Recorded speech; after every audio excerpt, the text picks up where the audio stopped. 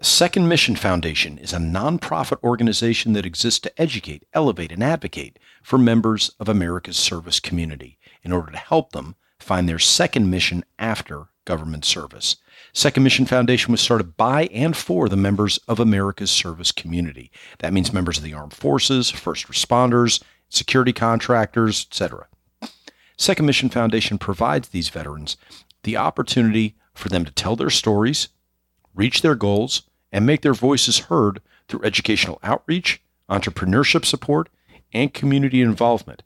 You may have already heard about one of Second Mission Foundation's most glowing successes, The Hill, a memoir of war in Helmand Province by Aaron Kirk. The Hill is an account of the tragedy of war, the deeply personal experience of combat, and the raw, unfiltered brutality of lower enlisted Marine Corps life. This book follows Aaron Kirk's odyssey from civilian to Marine and back again, focusing on his time as an infantry squad leader in Garmsir Helmand Province during the height of the Afghanistan troop surge. For that and all things related to Second Mission Foundation, go to secondmissionfoundation.org. That's Second Mission Foundation, all one word, .org, secondmissionfoundation.org. And I thank Second Mission Foundation for being a sponsor of this week's episode. As you guys know, Profiles in Havoc is a Havoc Journal podcast. The Havoc Journal seeks to serve as the voice of the veteran community through a focus on current affairs and articles of interest to the public in general and the veteran community in particular. Havoc Journal strives to offer timely, current, informative content. So go ahead. If you haven't in a while, surf the pages of Havoc Journal. Read the most articulate, opinionated, thoughtful, and provocative veteran writers writing about the nation, the world, politics, national security, culture, fitness, movies, list goes on and on and on. Havoc Journal's always expanding, always striving to improve the reader's experience. Check it out at havocjournal.com. That's havoc with a K, journal.com, havocjournal.com. My guest this week was Tyler Heisey of Back Asthma Solutions.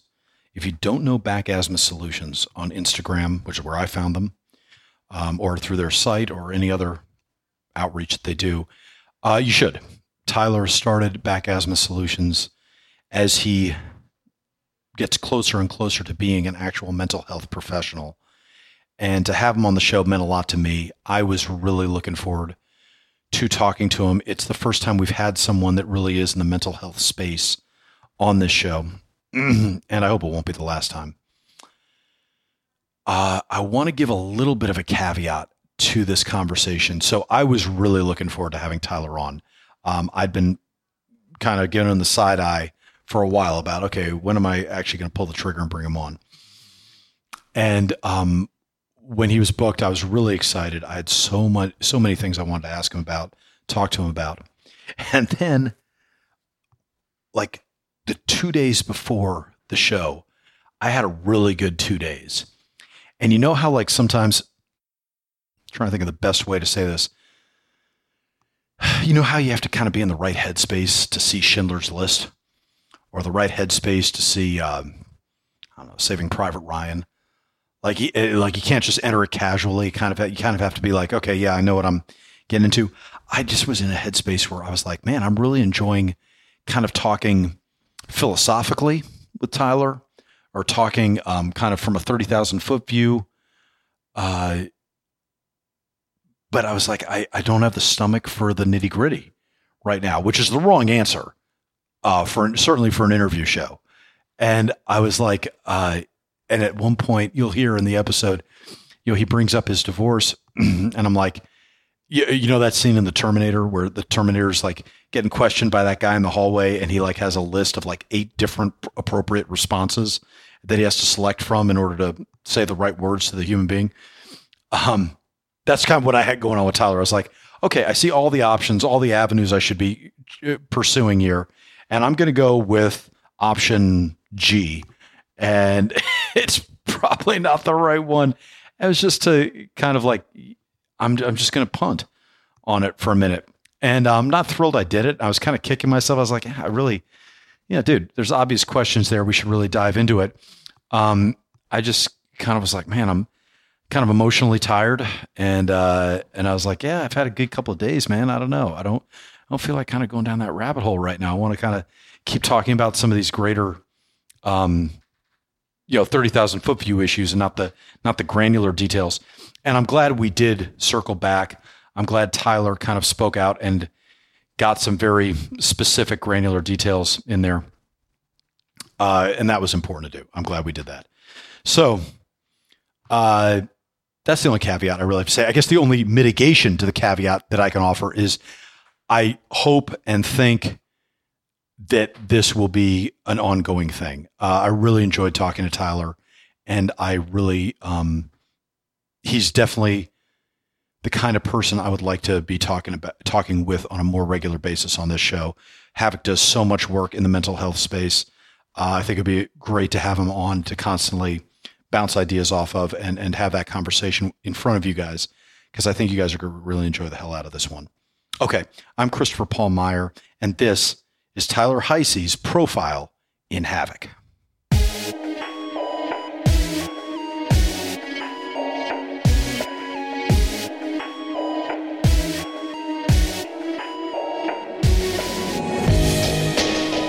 All right, Tyler, welcome to the show, man.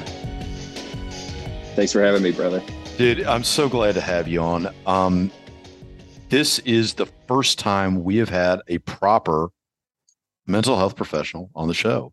And I want to start. Okay, no, go ahead. I know you got a caveat that you want to throw out here. In training. Let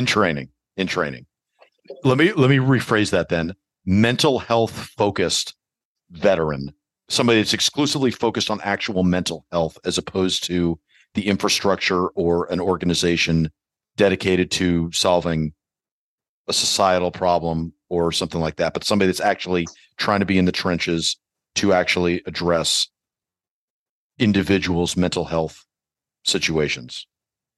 It's not a very easy way to say that, but anyway, but it means a lot to have you on. And let me preface this by saying one of the many reasons I wanted to have you on. First off, I'm such a fan of your Instagram. And as we were talking before the show, I don't have, nowadays my bandwidth gets sucked up with more and more stuff for vet rep. I don't have time to branch out and talk to people that aren't vet rep related as much as I would like. And I always find myself stopping the scroll to check out your Instagram and see what you're talking about and hear the nuggets that you're kind of putting out all the time. So props on a really strong social game, but also really good fucking dollops of sanity in an otherwise chaotic scroll. I really appreciate seeing that stuff. So that's one reason that I wanted to have you on. But the other reason is kind of a more systemic one, I guess, because one of the things I've talked about on the show in the past is obviously with the proliferation of organizations that are out to help veteran PTSD, suicide awareness, all this stuff. And I feel like it's a growth industry. And I'm not saying that with anybody sitting there twirling their mustache and with evil plans of like, we're going to have 800 organizations, but it's a lot of fucking groups doing that right now, and justifiably so. But the number of people that are actually doing the hand-to-hand combat of dealing with the demons on an individual basis are, I think, limited. And that's probably good. It's not something that amateurs should necessarily be, addressing. But that said, I feel like that is something that needs to be weighted a lot more in my mind. It was something I really was looking forward to getting in the weeds a little on, because it's something that I think is close to every veteran's heart. So anyway, those are the two big reasons I wanted to have you on. That's a long way of saying welcome to the show. And I'm just on here because I love looking at your face, brother. All right, let's start. Let me try to be somewhat chronological with this and get your origin story right. Were you always a helper? Were you always somebody that loved helping people? Or were you a fighter? Were you somebody that was itching for the fight and had to walk a warrior path first? As it relates to origin, I will say that I grew up as a single child with my mother, who was very dependent on alcohol. So that was helper right off the bat. I joined the Marines because I wanted to fight. And coming out of the service, that's when I transitioned back to that hat again. Did you find that you shut off that part of yourself while you were in the Marines, or was that always going to be a part of your DNA to help, to look for opportunities to be of value to others around you? When I was in the Marine Corps, I definitely turned that off because that's not a part of the system. Part of the system is to go fight the war, mission accomplishment, take care of your brothers to accomplish said mission. Originally, so to grow up in a house where alcohol is playing that big a factor, do you think the rest of your life was about overcoming the childhood trauma of that situation, or was it um, more about broadening your experience so that you had more tools on hand and that you were like, hey, I've seen that, but I've also seen other kinds of trauma and other kinds of situations, and your life wasn't solely about that? Or do you feel like, no, it was pretty much always about what I grew up with? I believe what I grew up with was a piece to joining the service. And then through the machine that the military is, it afforded me the opportunity to suppress those youthful experiences and then build upon them with other experiences. The youth and the experiences accompanied with that caught up after the service with everything else. Does that make sense? It does make sense. Do you think that your time in the military was repressive detrimentally, or do you think it was necessary repression and discipline of your emotions and your headspace? As an individual, it was not intended, but for the sake of the job, that's part of the job because you're there to operate as a unit, not as an individual. I'm just going to ask this based off of what I'm feeling, and I could be way off on this. Do you regret your time in? No, Why? because regret, I feel, is necessary where there's things that took place in the service that I regret. The collective experience I absolutely love, without a doubt.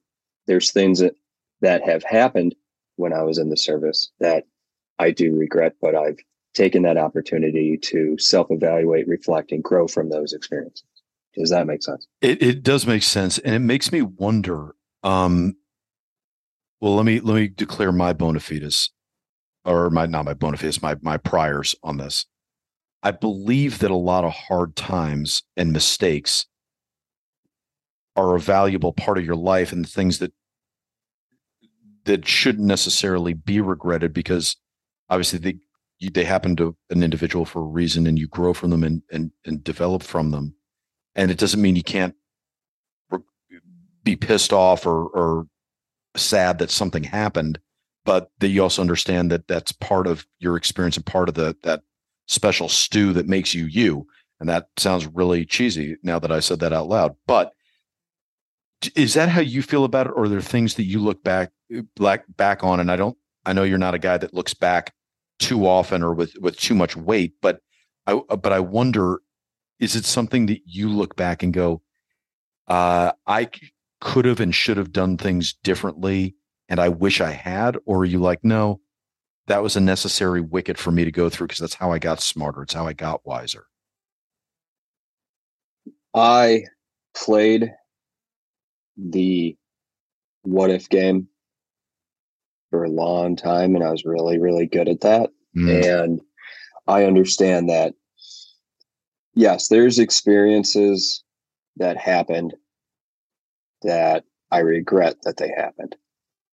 The flip side to that coin, Harvey Dent, is those experiences have afforded me the opportunity to be where I am today. And I've learned to practice acceptance and commitment to growth due to those circumstances.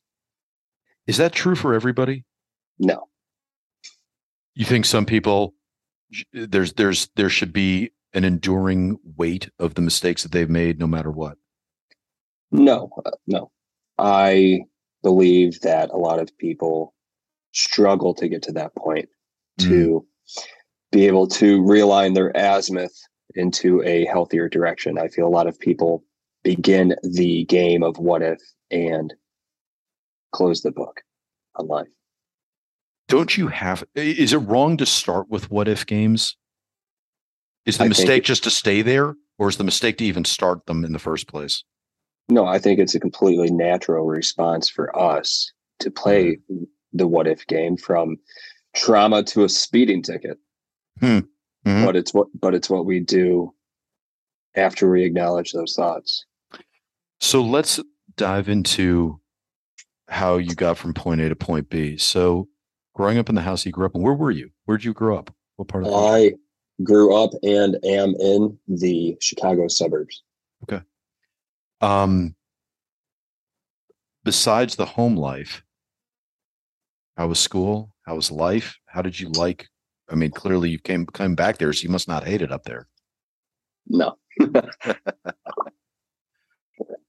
For school and home life, I was a young, motivated buck. I loved school. I had a best friend. I was set on joining the Marine Corps. I want to give a shout out to John Wayne, Sansi Wajima, for that one. Love school. Had an awesome best friend. Had a girlfriend last year of high school. Graduated a year early from high school to join the Corps. Jesus, wow! So I was set. What was the reaction by friends, family members, and all that to you wanting to join the Marines? Did they think it was a waste of your life? Did they think it was a natural evolution of who you were? How do people feel about that? My friends they tell you? My friends were fond of the idea. My family viewed it as a black sheep. My uncle and his wife, they both did 20 years in the Air Force. And the family, since he was the primary exposure to military, thought Air Force would be the wiser choice for me. And because you were smart too, right? Yeah. Right. And I remember explaining to my mother that the Marine Corps, that was it since like 6 years old. And aunts, uncles, cousins, they didn't understand it, but they loved and supported me. You said that John Wayne and Sansi Ujima got you all motivated. What was it about it? Was it well, I'll just leave it as an open-ended question. What was it about, specifically about it, especially now with the benefit of hindsight, that got you really turned on? The mentality of the Marines, and yes, that's Hollywood. I recognize that even from the 50s. The mentality, the uniforms, the fighting. I always had that inspiration to go fight, and sneaking down into my grandparents' basement when my aunts, uncles, mom, grandparents are all watching Sansi Ujima, Saving Private Ryan. I'm like, that's awesome. I want to do that, and I want to do it with the best. And then the commercials with like the climbing the mountain, the dragon, all that stuff. Yep. All of that contributed to the motivation to join. Do you think young men, especially, everyone needs this, but do you think especially with young men that they need a noble fight to dedicate themselves to it, whatever that is, and that can sometimes be the genesis for so many people joining the military? Yeah, I believe wholeheartedly that young men, boys, have to begin a quest and break free from their mothers in order to become a man. And I think that also applies to the other genders as well. But specifically for you and I think that is our yearning to grow up, to go on an adventure, to break free from our mother, to experience things that in our case may be frowned upon through the eyes of society. Do you think young women need to break free from their mothers as well? Yes, but I think they probably want to break free from their father more. And I'm kind of talking out my rear end right now, but if I was to flip it. Why do you think, and I'm just going to ask questions without putting my thumb on the scale as far as what I think. Why do you think young men need to break away from their mothers? What is it about being around the mother figure in your life that is limiting? Through our culture here in the States, I believe mothers are caregivers and caretakers. And due to where we are, there is a lot of high emotional over involvement with our kids coming from a mother's perspective. And being around other men within our context provides those reasons why we enjoy wrestling or football or fighting in the backyard or playing baseball and doing it on a grander scale, at least for myself, felt far more fulfilling. Does that? Mm-hmm. No, that makes sense. I mean, that absolutely makes sense. I think the obvious rejoinder I could hear in my head is, well, what the hell? What if a kid doesn't want to play football? A boy doesn't want to wrestle? What if he's somebody that wants to paint and play piano? Are they, should they stay with their mothers then, or do they still need to break free from their mothers? What's the answer for somebody of a different personality type, a boy of a different personality type? I think it depends on the family constellation, how the family's made up. I think the developmental factors of every individual contributes to their desire to join the service or not. Um, my best friend from my youth did not join the service, and he works at, I think, like Hartford Insurance now or something. That's what he's done with his life. And I think it depends on the individual. And that is something that I am passionate about to further my education on down the road. And I'm sure we'll talk about that soon. Yeah, we will. Let's maybe broaden that up into a bit of a 30,000 foot view of you and your what you're comfortable Yeah. discussing now and what is down the road for you. How much of the mental health of your fascination with mental health revolves around service members versus civilians? I care about everybody the same. Military is not special compared to civilians. It's just another job, in my opinion. I believe we, the collective of the military, we are part of a unique culture that a lot of civilians do not have the opportunity to experience the level of camaraderie, the trust, the love, the extreme swings as it relates to the love, the hate, the experiences in multiple occurrences. Um, and of course, I am biased since I am from the military. So I naturally gravitate towards my people. And with my experiences post service, my friends' experiences post service, I've realized that we are fortunate. We are blessed in a non religious sense that we get to experience so much intimacy in the positive or the negative that we come back to a culture that is a systemic failure, and we struggle trying to integrate into a unhealthy space. Walk me through that. What do you mean by that when you say the culture is a systemic failure? The United States stigmatizes mental health. We are very individualistic. We are not a community compared to underdeveloped countries. That's point number one. The mental health, and when individuals have a problem, it goes against the normalcy of day-to-day living in the United States. So if someone is dealing with major depressive disorder and they cannot function like everybody else, and that can cause ripples in the local community, well, I don't understand why Chris can't go to his job he needs to be at his job. I'm his boss. I'm paying him. Your job comes first.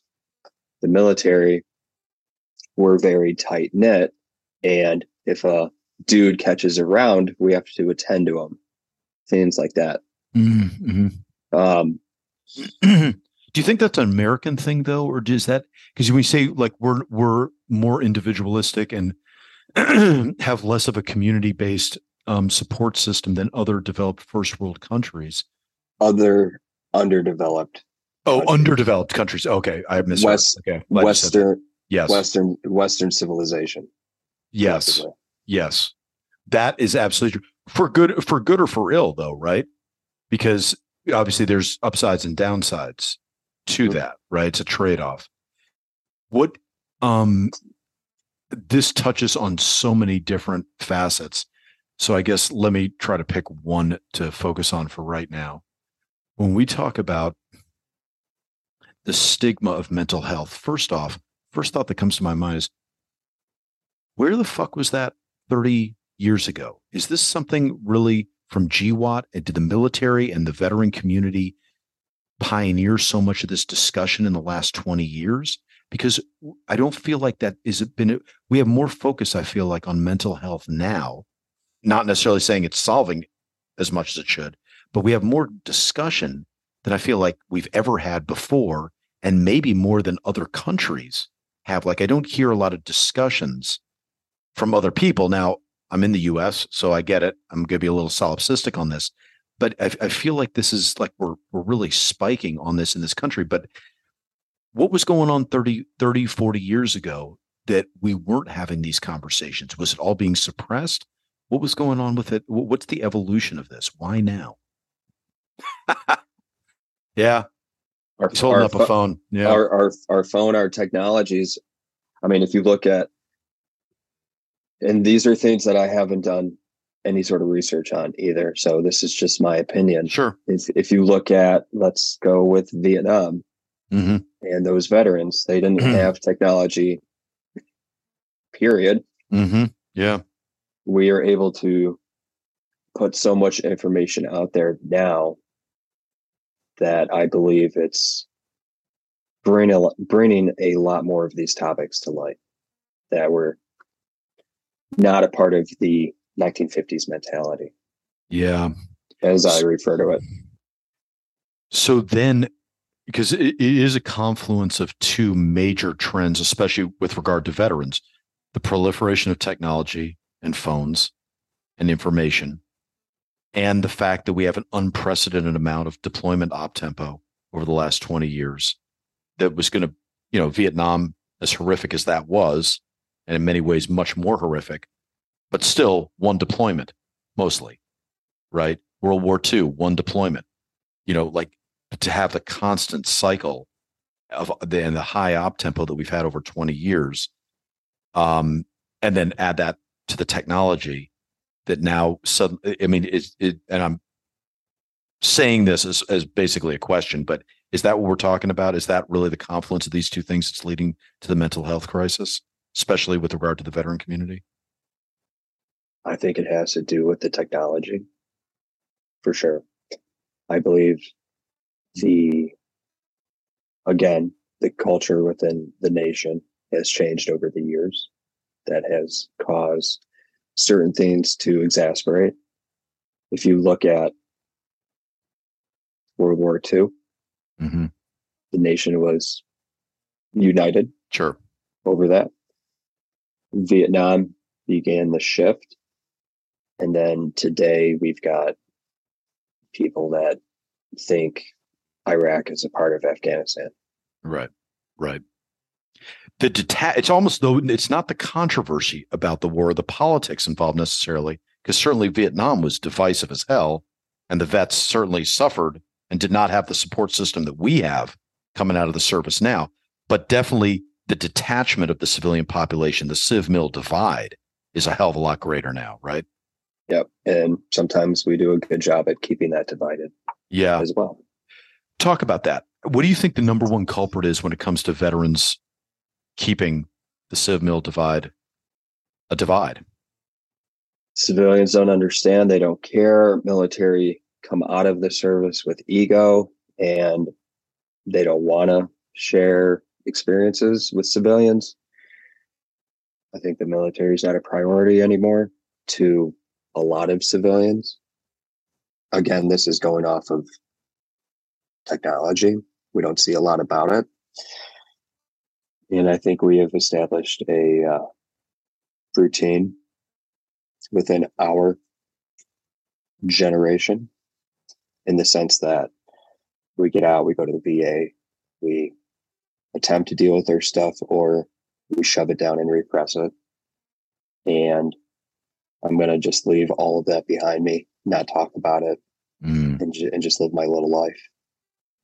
These are very big topics that we're putting into a small space. 100%. Absolutely. Yeah. And I will probably preface this up front by saying, expect wave tops. Like there's no way we can possibly plumb the depths of this. But what is the mistake the veterans make when it comes to their own mental outlook coming out of the service? If there was one thing, if there's one thing that you could change and say to vets, you got to dump this trait or this attitude or this perspective or this mindset, what would that be? What's the number one crippling thing as you see it? A lot of people get out of the service and close the book on life. They do not like to start a new chapter, and the best job I ever had turns into the Letterman jacket that they always wear. Yeah. Yeah. And that's why Back Azimuth Solutions, right? I mean, hence the name. In a way, yes. Talk about that. And obviously we're junking up the whole chronological order, but I'll go back and fix that shortly. Let's just talk about Back Azimuth Solutions. Talk about why that name then became representative of what you wanted to do. Okay. Back Azimuth Solutions is the Instagram page that I made, as well as the coaching business that I have. And the origin of the name, there's been times in my life where I have hit some type of an obstacle, be it transitioning out of the service, be it getting fired, be it mental health issues, a divorce, all various topics, different obstacles. And there was times when I would hit these proverbial obstacles and would fall apart and not know what to do. The conceptualization of BAS is to be able to identify these obstacles that we all face and recognize that sometimes we have to essentially shoot a back azimuth and work our way around the obstacle so we can achieve our individual objectives in life.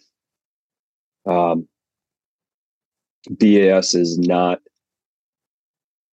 mental health per se, because there's a lot of topics that I choose not to talk about because it would be unethical since I don't have the education to substantiate those things publicly or with clients. Mm-hmm. BAS is for expansion and growth. And what I mean by that is if we look at a human being and picture a pillar on the left, a pillar in the middle, and a pillar on the right, traumas on the left, our baselines in the middle, expansions on the right. And I can touch the baseline to expansion. Post-education, I can touch the trauma. That way I can address the entirety of the person. So what I mean by that, expansion, growth, things like that. Mm-hmm. Working on communication skills with friends, partners, building better boundaries, learning the importance of time management.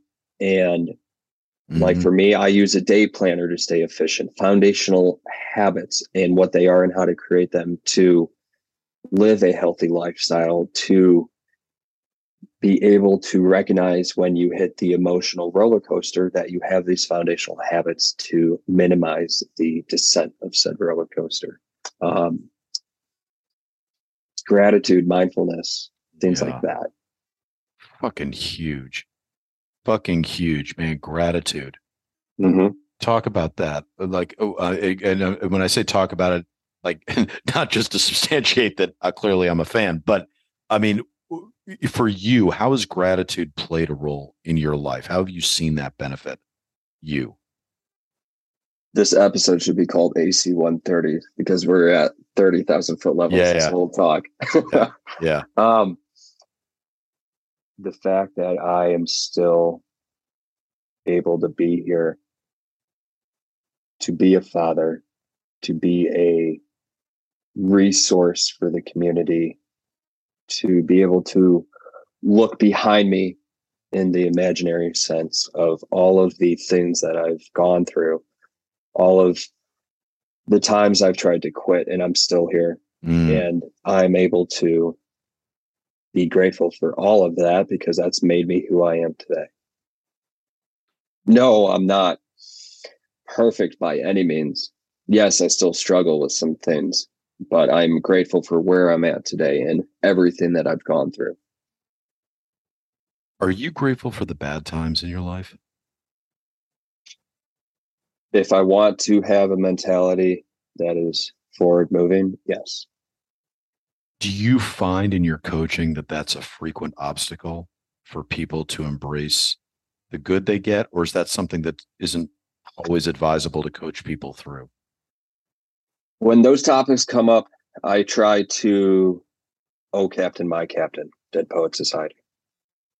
I try to allow individuals to shift their perspective because those sometimes can turn into topics that can move into that left pillar that I mentioned.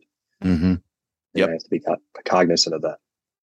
Let's talk about why that is. So, what is your educational status, and what are your bona fides right now, just so people get a clarity on where you're coming from and what's your peer reviewed bona fides and what is purely opinion. Okay. So I have a undergrad in business. I'm in my master's for therapy. I've gone through a coaching program. I've had my own coach. So a lot of the things I talk about presently are things that I've gone through. Yeah. Yeah. Because the coaching space can be very toxic.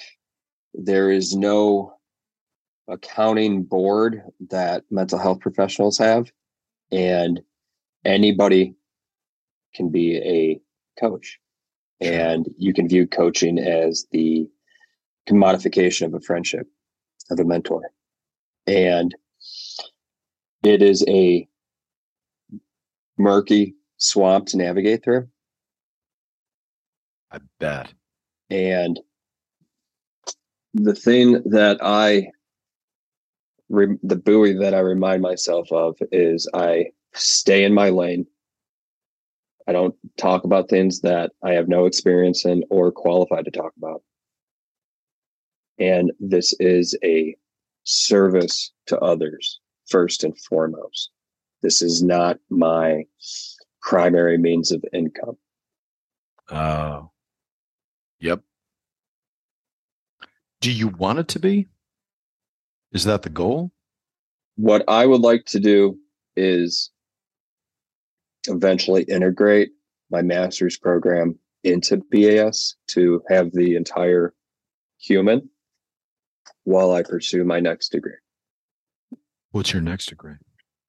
I want to become a doctor in clinical psychology and then pursue a doctorate in anthropology. Why? What's the end goal with that? Our community, besides the mental health piece, there's a lot that goes into who you and I are. And I want to. A lot of us grow up in different ways in the service. A lot of us get out of the service still immature in different ways. Mm-hmm. There's a lot of different issues that all of us deal with as humans, as veterans, as Americans. And I want to be able to learn about our mind and our behaviors and find a way to develop a transitional process that is advantageous for the service member. If that means going to the bases, if that means developing my version of Camp Crystal Lake, Friday 13th, that has a space that goes over a variety of topics for our community. If that's a part of the transition process, if that is simply a free service for the community where I can have 50 people show up and I can have myself and 5 other camp counselors talk about multiple topics. The intent is our headspace and timing, not just mental health, is not always as on point as it needs to be. Yeah. And there's a lot of things that we miss while we're in and during the transition. I'm just going to pry into that. What do you mean by that? When you say it's stuff we miss, like you mean things that aren't part of the boxes that you check when you're transitioning, or do you mean things that individually we forget about? We forget about looking in the mirror. Mm. We feel that getting in a firefight or wearing a certain uniform or adorning a certain beret is our sense of purpose in life. Sure. And I understand that because my goal was to be a Marine Corps Sergeant Squad Leader. And after that, hit 20 or die trying. Getting out of the service, what's the point? What is the point now? Yeah. I became when I hit my lifelong dream and I couldn't go for 20. So what am I going to do now? Live the 50s mentality and go be a foreman in a factory, which I did.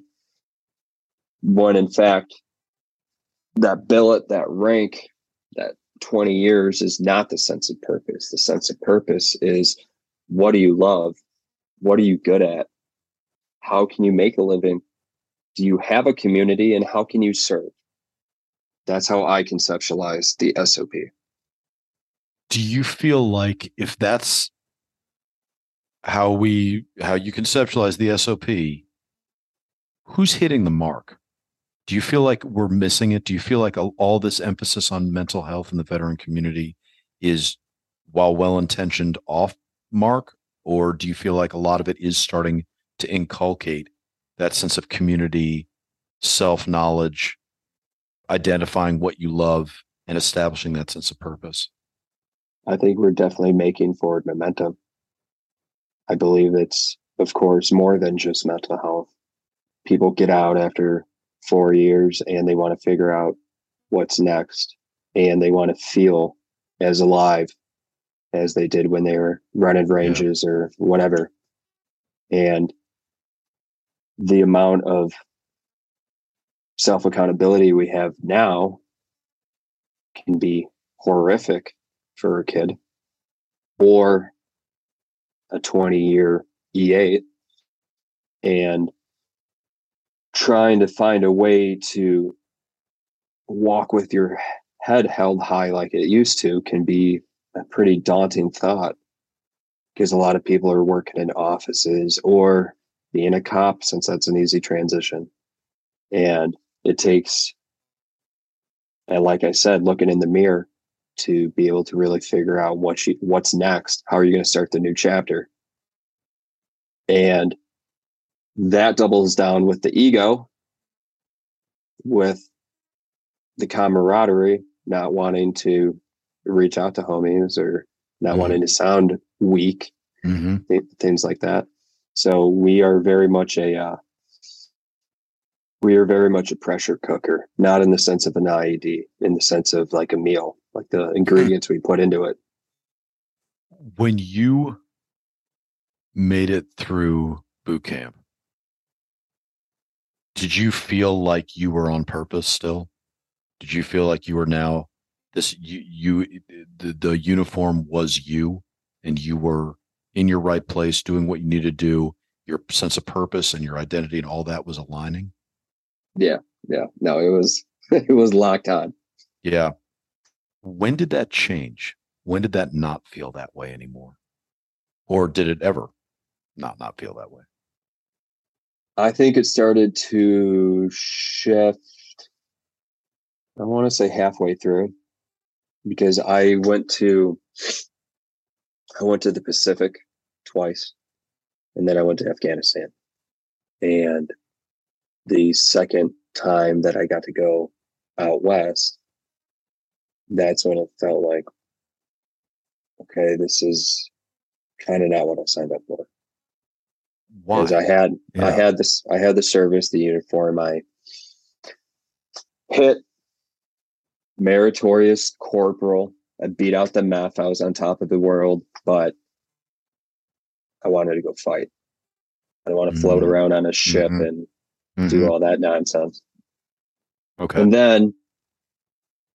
then after reenlisting and PCSing to a different unit, then I had the opportunity to go fight. And those experiences I had were different than what I expected, because my only comparison was either my senior sharing stories or Hollywood.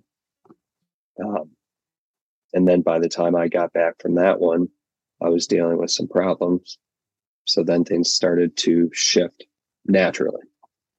You mean naturally because now your mindset was changed, and so life is just going to throw those complications up because The purpose was yeah, gone at that point, because I was dealing with stuff.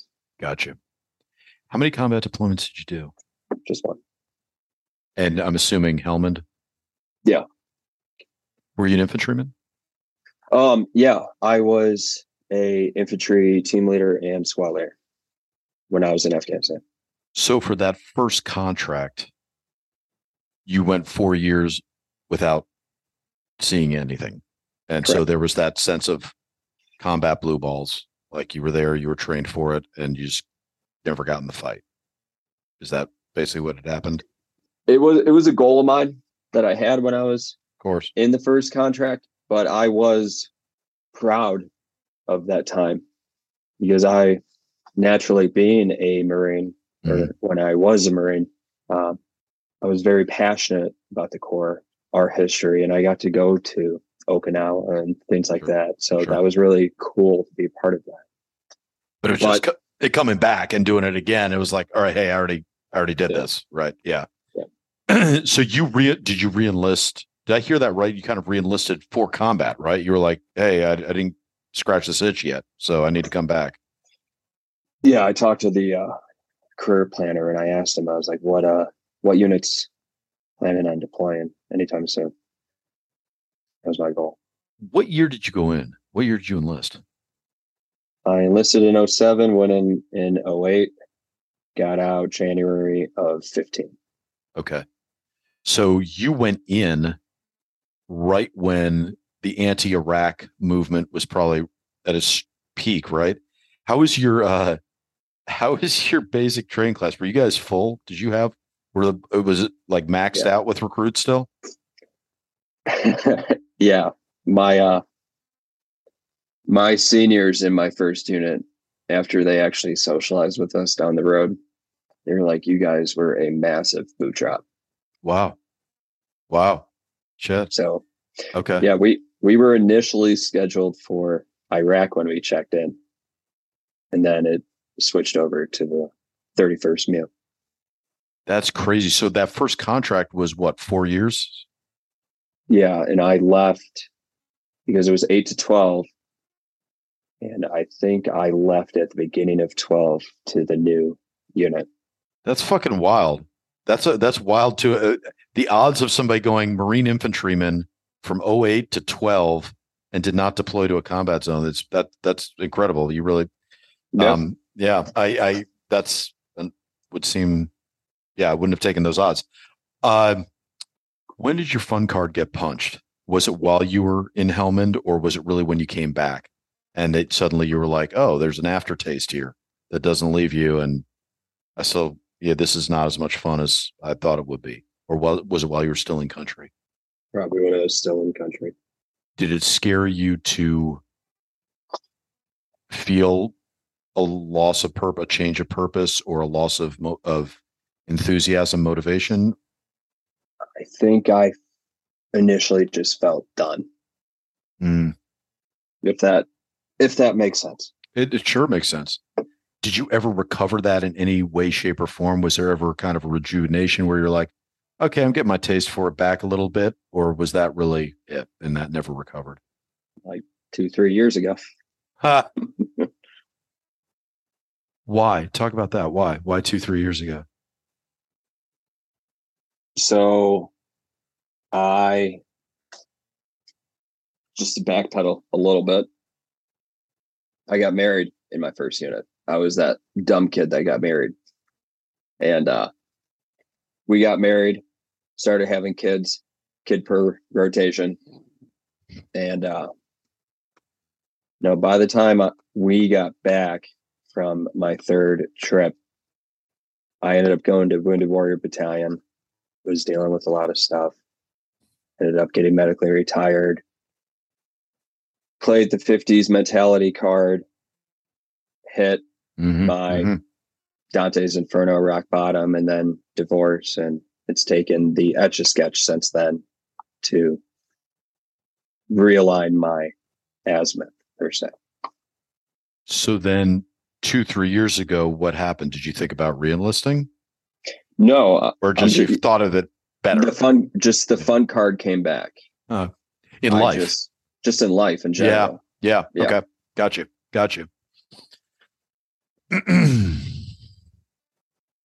I mean, obviously divorcing with kids is no fucking picnic. And I'm torn about how much to even ask. And my sense is to just not ask a lot, although I know there's a lot of value in it probably for people listening, to hear how somebody has successfully navigated. But yeah, sorry, go ahead.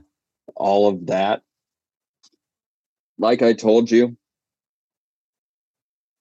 time in service, there's benefit to knowing the career path, the nuances that took place within it. Mm-hmm. I don't put a lot of weight towards anymore because everybody's got those stories. What really matters now is where we are at today and how we're moving forward. And if that means talking about some of the pain points that I've had, I willingly will do that for anyone, because there's a lot of topics that people are uncomfortable talking about. And like I say within BAS, we're all on this patrol called Life Together. I'm not here to share frickin' war stories. You can get that at the local VFW. Right. I will tell you about divorce, substance abuse, suicidal attempts and ideation, and how I came out of all of that,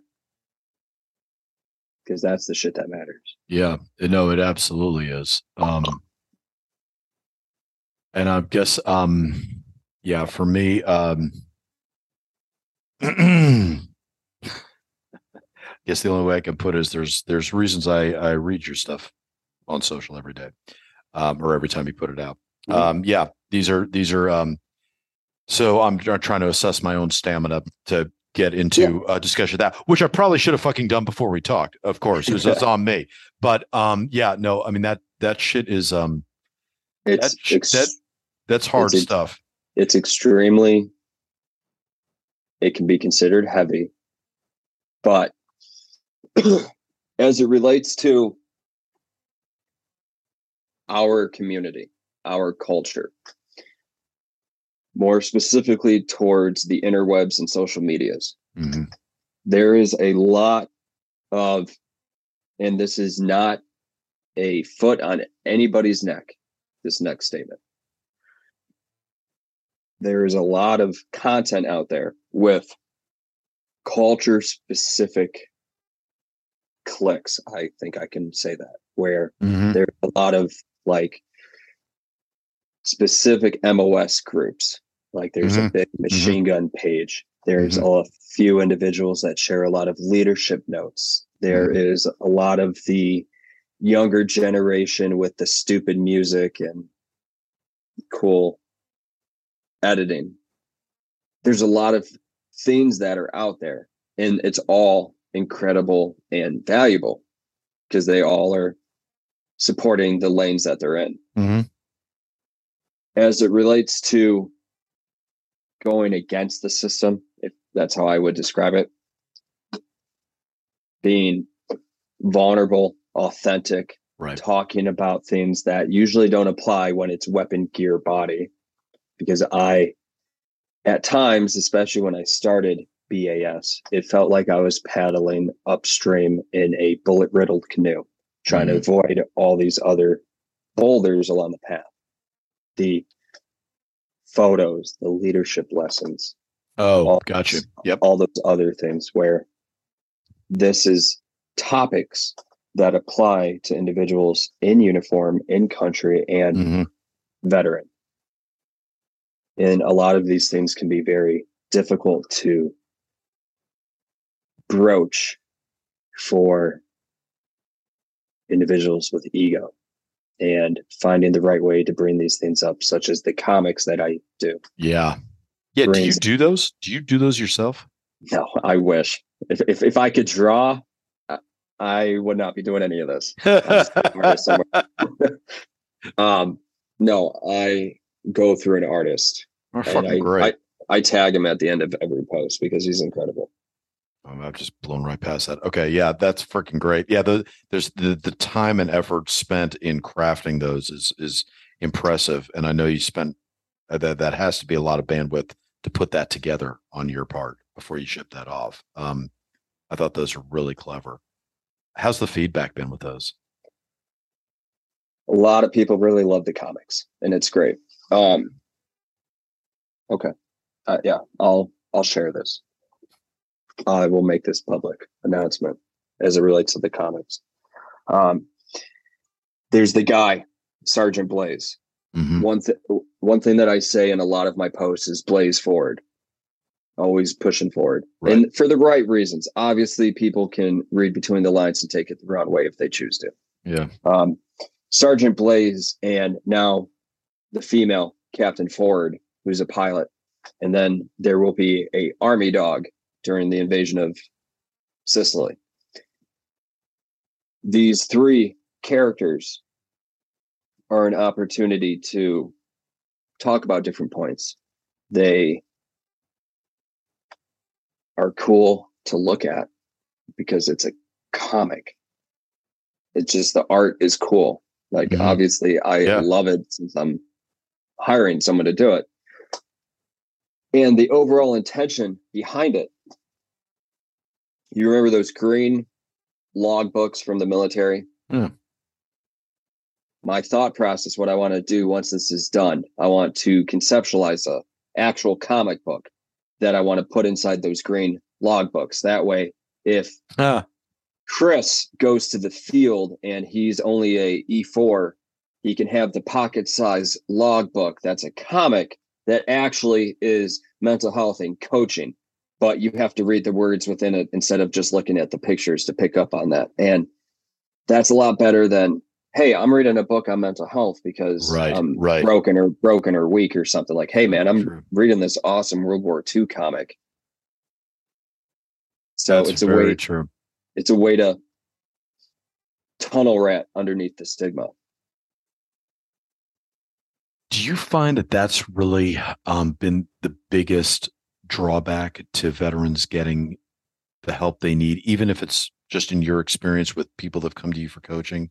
Is it the stigma? Are you fighting that all the time? Is that the number one enemy? I don't want to be considered weak or broken or a malingerer. I don't want to get in trouble. I don't want to be ostracized from my friends.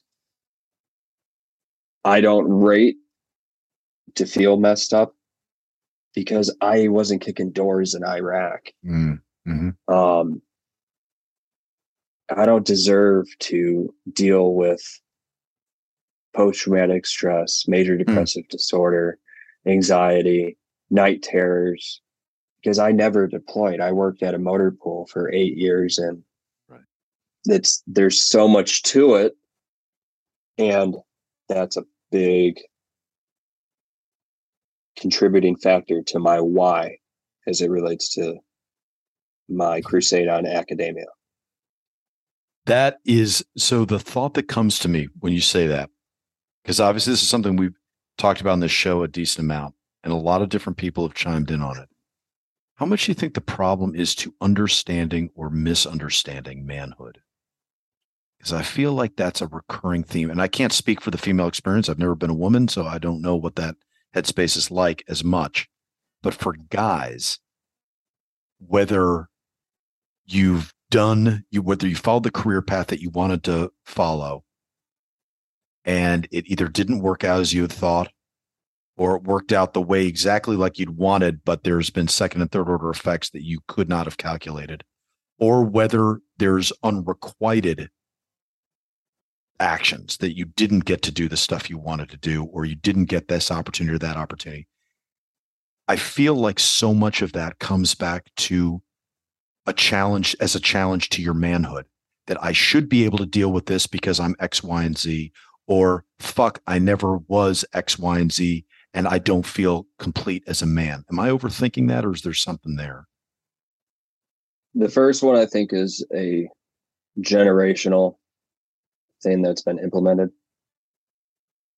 about why can't I overcome this? Things like that. The missing of opportunities, the second one you said. Mm-hmm. I think that's human, first and foremost. I think that doesn't associate with any gender. I think my ex-wife did not allow me to, and I know that sounds funny, but that was me at a younger version. My ex-wife did not allow me to sign up for 3rd Battalion, 4th Marines to go on their deployment within my first unit, as I think it was like a combat replacement or something. She didn't want me to do that. I missed that opportunity.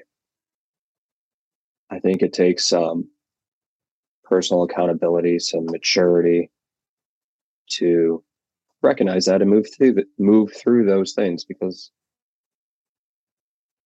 I think sometimes we put too much weight on our military service, because I feel that you probably missed an opportunity, Chris, last week on something.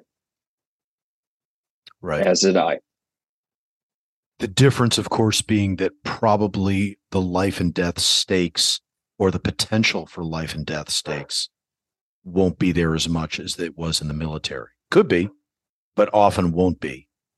And so there's that. So there's that. I don't know if it's a Hollywood glorification that we've kind of got in our minds, where we're like, because it's those stakes, and because it was Afghanistan, and because it was this unit, or I was this person, I have a different expectation of how that should have played out. It's expectations versus reality, right? I thought that if you put me in Black Hawk Down, I would turn into this guy, and instead I was this guy that wasn't even in the movie, or something, yeah. Right? And I, as opposed to opportunities we miss on a daily or weekly or monthly level as civilians, certainly regrets don't go away, but they're not necessarily, nobody's, there's no movies being made about, boy, you miscast a play. Oh, you son of a bitch, it's like, it's not stuff that stuff you might mutter to yourself in the mirror, but it's not going to dog you the rest of your life. You know what I mean? Yeah, no, I get it. I think anything can dog you for the rest of your life. I think as it relates to the military stuff, sometimes people don't like to hear the hard truth. I mean, it was an all volunteer force. It still is to this day. And we don't get to make those decisions. We can do 20 years and jump from unit to unit to unit and still never deploy because we missed the time frame. And that is a very hard thing for people to go to bed with. And on the flip side of that coin, I've talked to guys that were in crazy experiences in Afghanistan, but they didn't get to go to Fallujah during the push. Mm-hmm. Mm-hmm. Yeah. I mean, It's we are our own it, worst enemies. it's never enough. I know. It's the fucking small mind, that monkey mind. You're never fucking good enough. Um, let's back up on a kind of a philosophical note. Do you read philosophy, other cultures stuff? Have you gotten into Eastern philosophy? Have you gotten into yogic mindsets or Zen or anything like that? Are there other pillars that you kind of have made part of your routine? What is your mental framework? What are the things you keep coming back to as guideposts? Um, I am passionate about Buddhism, Hmm. yoga, the Native Americans, things like that. Currently, the closest thing to fun reading I can do right now is a book for school, and it's called Crazy Like Us. It's the globalization of the American psyche. And this book talks about, I just did a chapter about Zanzibar, and the chapter about Zanzibar was talking about schizophrenia and how a individual that is dealing with schizophrenia within the context of this story was not ostracized. The mother did not have a high emotional over involvement, which can exasperate our symptoms.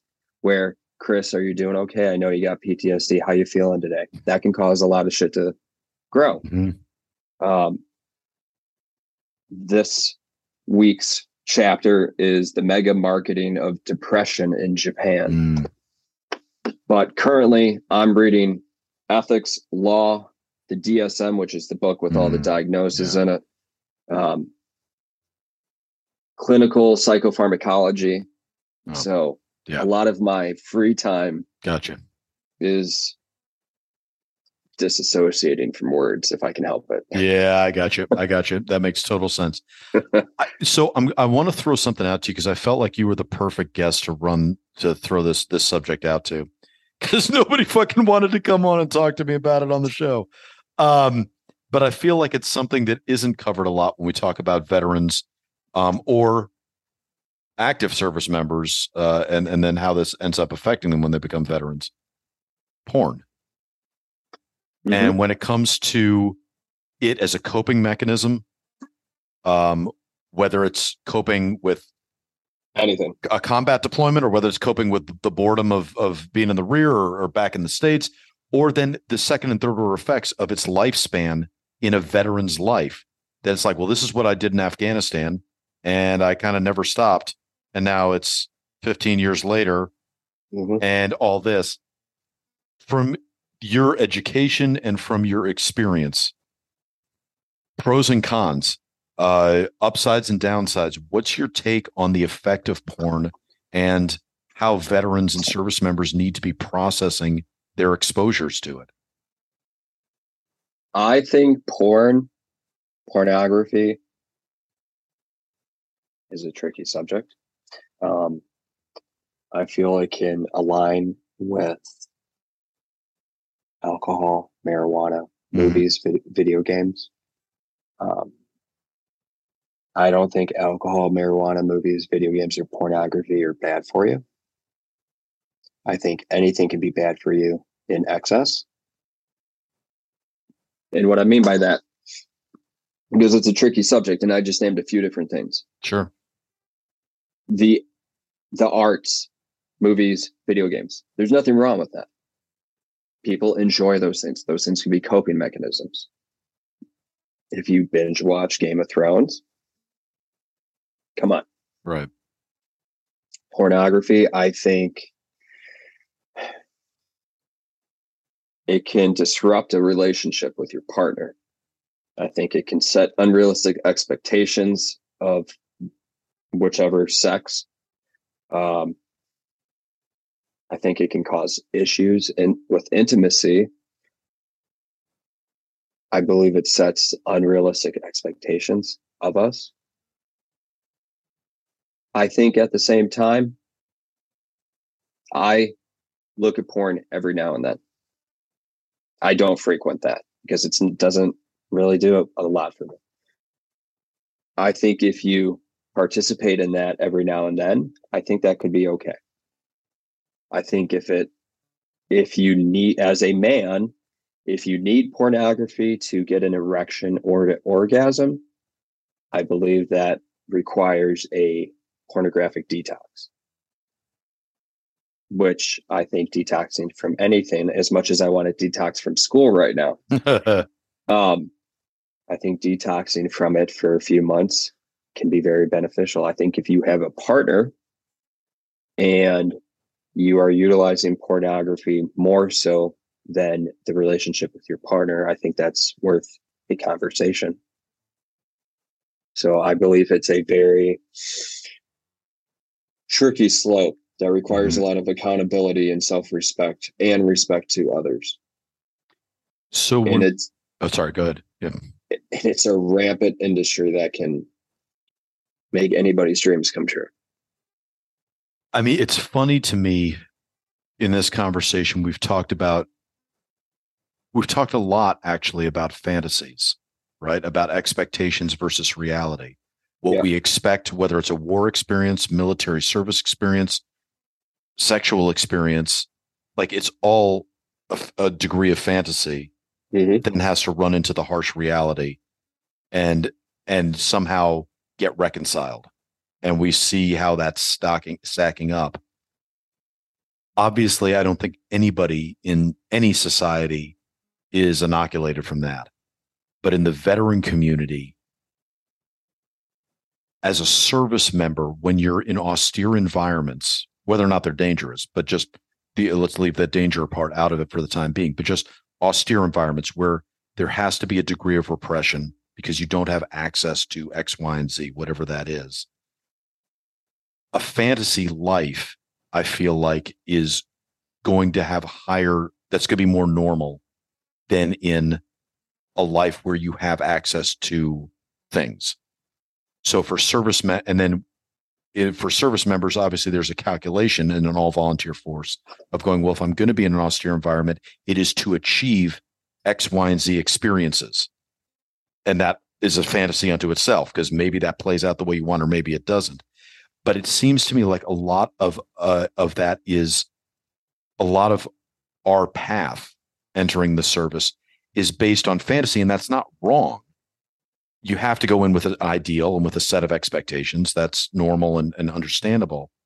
But it's then coping with the degree of fulfillment of those expectations that then can become the issue. I'm working my way towards a question, but I'm trying to think about exactly what it is. But my sense is, does that make us in the veteran community more prone to excess, more prone to depression, more prone to the psychological second and third order effects of not having had expectations met and fantasies fulfilled than the rest of society? I think it makes us healthier than the rest of society, because the rest of society has excess everything all the time. I think as it relates to us and not being able to pop that proverbial cherry overseas, or using Marlboro Reds, Copenhagen, and Pornhub in excess to feel that dopamine that then carries back home for X amount of years. The term bereavement is used towards the loss of a loved one within a workplace. I feel that we, the collective, go through a bereavement process on missed experiences. And without cognitive and behavioral shifts to make deliberate actions to grow due to whatever that situation may be, is then that turns into us dealing with a variety of different issues. Does that make sense? And it's loosely aligned up what you're saying. No, it's absolutely lined up with what I'm saying. What is it that is so acute, though, about our bereavement issues versus other people's? I could posit an answer, but I'm more interested in what you think. Maybe just an overindulgence in the experiences, the camera, everything. Yeah. All of everything we go through is force fed from the love of one another to the atrocities and grieving all of that. Does that make sense? It totally makes sense. And I feel like I want to make a statement that I'll put out so you can comment, agree, disagree, as you see fit. But I feel like it's worth saying because I feel like when we talk about this stuff, and this is obviously we're having a very interior veteran discussion, like it's something that relates to our community internally. But I feel like to someone outside the community listening, they could easily go, man, glad I dodged those landmines. Yep, not fucking worth it. Look at all this bullshit they're dealing with. And I feel like for myself, and this is the statement I'm going to make that you can agree, disagree, or change as you see fit.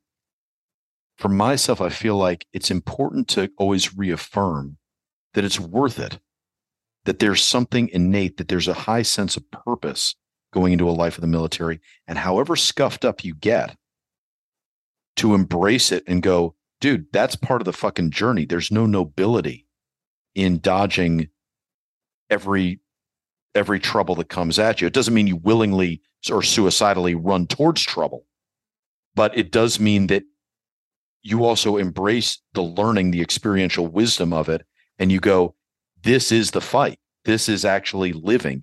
The living is dealing with the struggle of human issues. And there has to be some degree of embrace and, dare I say, gratitude for that in order to fully to live, to overcome, and to be fully realized as a person. And that's the privilege of serving in the military, and something that I feel is sometimes denied to the civilian population because you're not put in.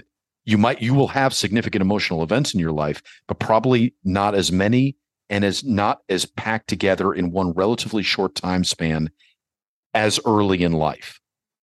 And I feel like that's something that is worth appreciating about our experience and going, hey, these conversations that we get to have about mental health and fantasy and expectations that are lived up to or not is a worthwhile, good fight and not something to be moped about. Yeah, no, there's no missing a bullet within the entirety of it, because a lot of these conversations, like the one you and I are having right now, you would ignorantly say that a civilian, and I hate that term, doesn't have the capacity to have these conversations, because we truly have the opportunity in austere or main side. We have the entire spectrum of humanity that we experience. Mm-hmm. And I feel a lot of non-military members don't have that opportunity. And yes, of course, there's baggage that comes with it. There's baggage that comes with working as the CEO of Google for 20 years. Right. But we are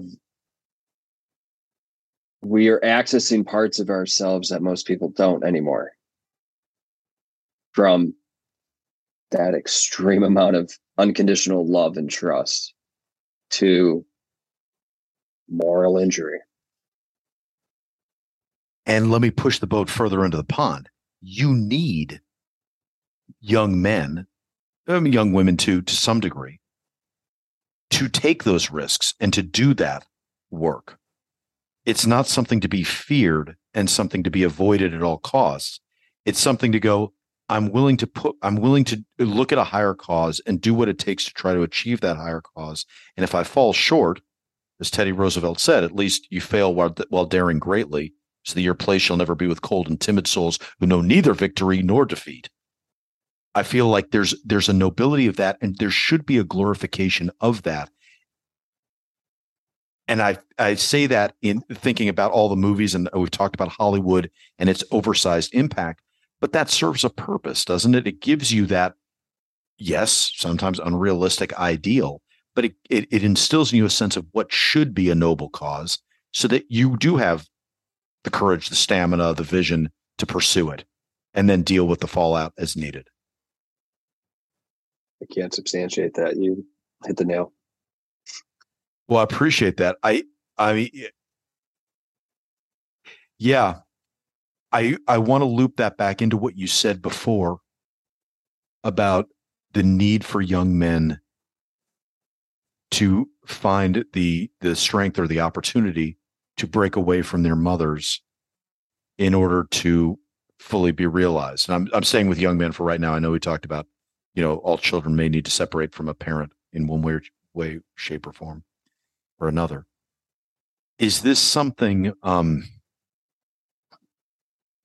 Is there a healthy way to do that, and is there an unhealthy way for that to be done? And what's the inflection point? What's the difference in that? What do we do as veterans who now have gone through it to make sure that as we raise children, we don't turn them off from taking the noble risks because they look at us and go, well, fuck, look what happened to you. I don't fucking want that. And instead make them go, shit, yeah, I want to be just like my dad, my mom, and do and follow those same paths to have my own experiences. What do we do to ensure that that our kids are willing to have their own adventures and live up to that legacy? We continue to grow and mature and reflect on our experiences. We, as fathers, in that context, go against the misunderstood term of toxic masculinity as it relates to suppressing emotions and vulnerability. Where if you are mentoring a child to break the generational issues that we're all aware of as men have repressed so much,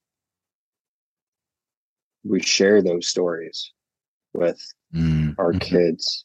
Like, yeah, I absolutely loved the fact that I wrote a half of a book in Afghanistan on one of those duty books and played games and managed to get some alcohol overseas. Yeah, I saw a lot of kids get hurt, and that really sucked, and it hurt. And yeah, the war ended, and it didn't end the way I would have liked to see it end, but I was a doctor that kept the cancer in remission. But I made some really great friends, got to see some really cool stuff. Yeah, there's some shit that happened that I'm not happy about, but I've learned to accept it because it's made me who I am today, and I'm grateful for that. And even though you're 11 years old and you want to be a Marine like Dad, your battlefield might be different. But I'm here to support you. If you want to know something, I'll tell you. And the experiences that we have and breaking away from our mother and experiencing the hero's journey, if you've ever heard of that, Chris. Sure. Yeah. It's why those epic Hollywood sagas fuse into our bones so greatly, from Frodo to Skywalker to Harry Potter, because it's a way for our kids to get a digestible and appropriate version of our chrysalis process.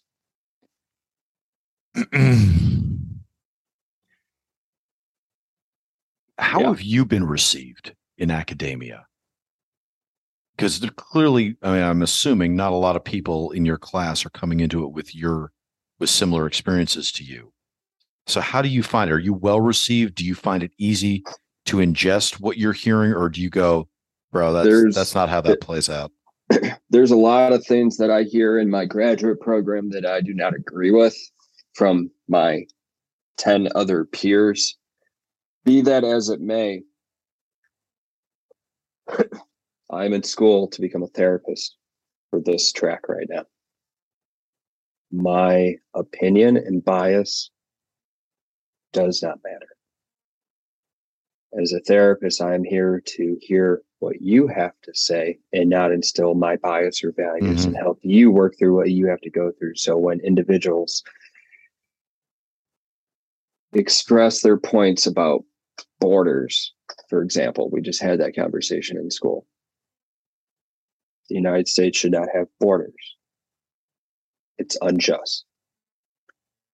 Okay. There is the Great Wall of China. So there's other cultures that have borders. Well, yes, I know that, but I don't think we should have borders. Okay. If that's the mentality you want to have, we need to instill this 100%. But what does that mean? Then I'm allowed to come into your house whenever I want because there's no borders. Walls are borders. Well, no, that's not fair. Okay, that's not fair. Then if we don't want to have borders, then how about we give your property back to the indigenous people of this country? Well, no. And I'm sharing other perspectives for you, and I'm reinforcing with you, this is why our opinions don't matter, because we're here to serve our clients. Yeah. How does that come up in the course of your MA? That seems like that wouldn't be that wouldn't be on topic. Because one piece that we focus on is multicultural competency.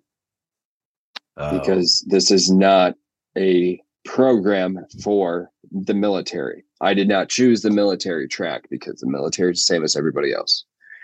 I have the experiences, so I don't need that track. The mind is still the mind. So as it relates to multicultural competency and learning about different cultures and how can I say this?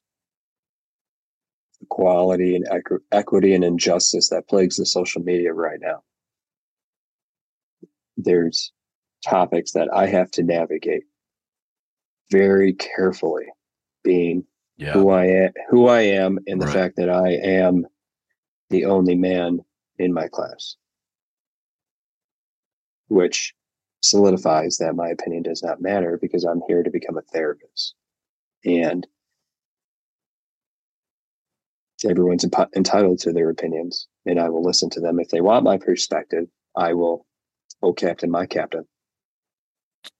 How can that not affect the quality, though, of treatment that you are learning to give? Because isn't it something where you have to be able to trust the source of where you're getting your education from? And if there's too much opinion or too much stuff that's not backed up with empirical evidence, doesn't that end up? Yeah. But when we do those types of discussions and it turns into that melting pot, that is what it is. It's a part of a discussion. I learn the context of the information I need. Okay. Opinions are shared. But when I went through my residency week and we were doing therapy with one another, that's when individuals can talk about whatever they want, and I can help them navigate whatever those topics are. Got you. So that makes sense. I want to talk about it since you're talking obviously about the patient a lot and that you're there as the therapist to serve them. Let's talk about your ideal patient. What is the most helpful mental trait to have if you are seeking help for mental health issues? What should just one thing that somebody should have a mindset, a mind frame, a quality and attitude, whatever that you as a therapist find helpful and without which makes treatment very difficult? If they want to grow over whatever the stuck point firecracker is. Most people go to therapy because they want to fix something. Most people come to BAS because they have a firecracker that they're trying to work their way around. Do they always want to grow, or do they just want the problem to be fixed? Same thing, in my opinion. Okay. But as a therapist in training, I mean, my ideal client, I have my ideal communities that I want to work with. I Mm. want to work with the military or the correctional system because they're closely aligned to us. Um, Do you mean correctional officers or inmates as well? Inmates, all civil service providers, I put into the veteran group. Gotcha. Um, when I'm done with this next year, I begin my clinical hours, and there's a few clinics around here that I want to get my hours so I can become licensed. And then as I'm working at a clinic, because I need those experiences regardless, I intend to figure out the way I can pull those topics into BAS ethically. And then as I get my foundation established with the license, then it's on to the next degree. I can't let that go. That when you're bringing up dealing with inmates, folks that listen to the show know that's always going to be I spent 6 years working in various prisons in New York and LA, and that's always a subject that's going to be close to my heart. Okay. Can you just talk a little about what you're? I think the parallels between inmates and military, um, might be a little bit more self-explanatory. But I'm interested in what your interest is with inmates and where if there are differences that you see that are from a treatment perspective and different challenges that you see to overcome with them, and what's appealing about that to you. The reasons they join that community are far different than ours. Sure. First and foremost, the reasons in which they joined may have stemmed from similar things for our reasons to join the service. Mm-hmm. Because again, trauma is trauma, and you cannot measure, you can't play the totem pole game.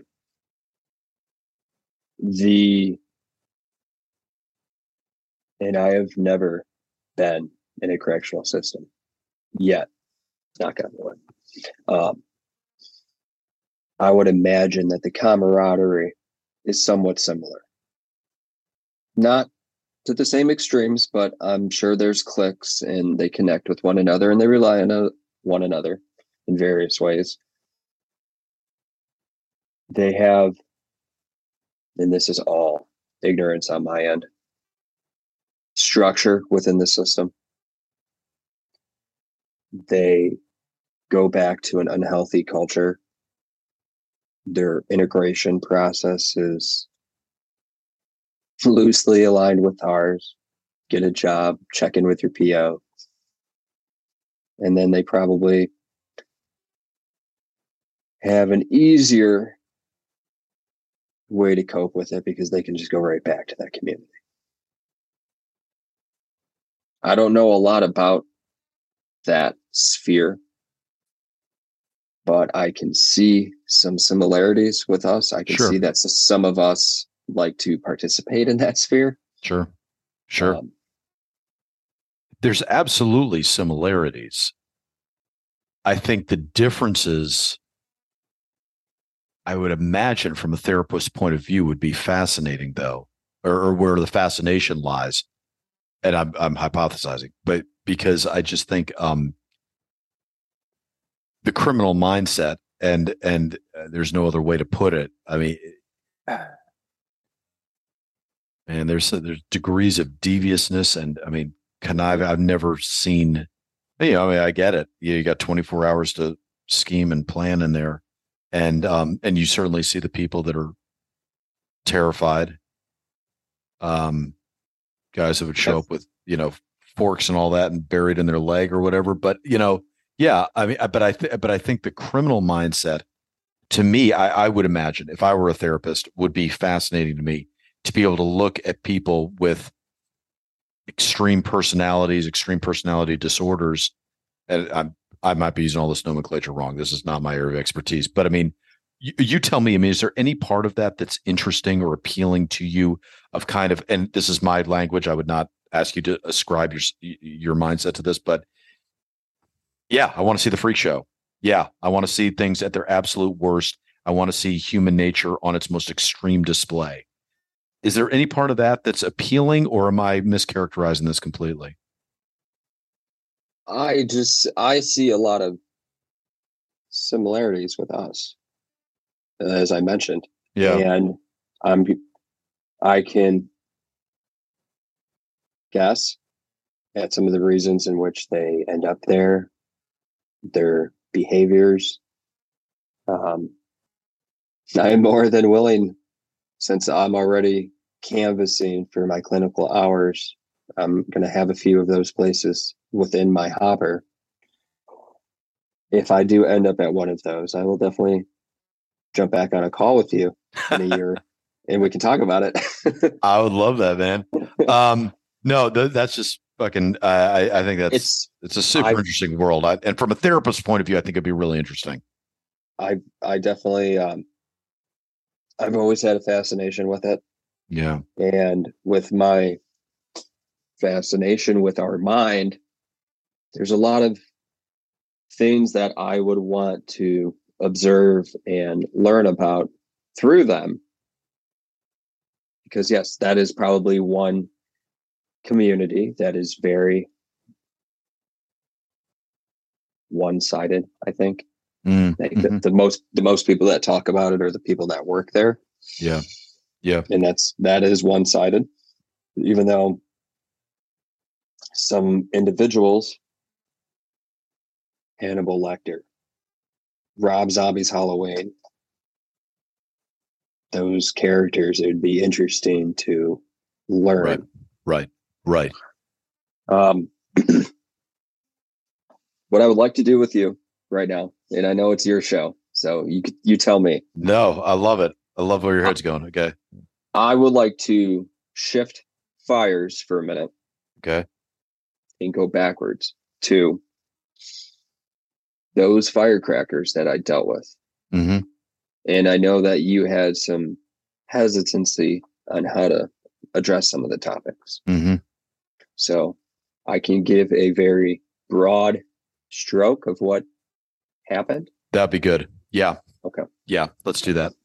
Okay. Because it's a topic that a lot of people need to hear. And I don't know where this is going to go, our conversation. But if this conversation can fall into somebody's ears at 2 a.m, that's a win. Um, so when I got out of the service, I was medically retired for a variety of different reasons. And I had at the time went back to the border of Wisconsin and Illinois, right on the border. And my immediate thought was I need to take care of my family. So I got a job working as a supervisor at a distribution center that was a chill freeze area. It was the Tyson breakfast bowls. Yeah. And that shit hurt my body. That cold. Uh, I did that for almost a year, and then I don't know what happened. A recruiter, I think, from like a temp agency hired me to work at a vehicle manufacturing plant in the area. So I was working there as a foreman. I had my two sons, my wife. I started my undergrad, and throughout the process, I was getting situated with the VA. I was on probably a dozen different pills. The factory, we would bring in a new car, and that takes a lot of work because they have to set up all the robots and everything like that. Mm-hmm.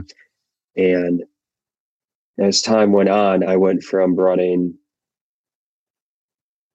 I think, about 40 people to about 100 something people.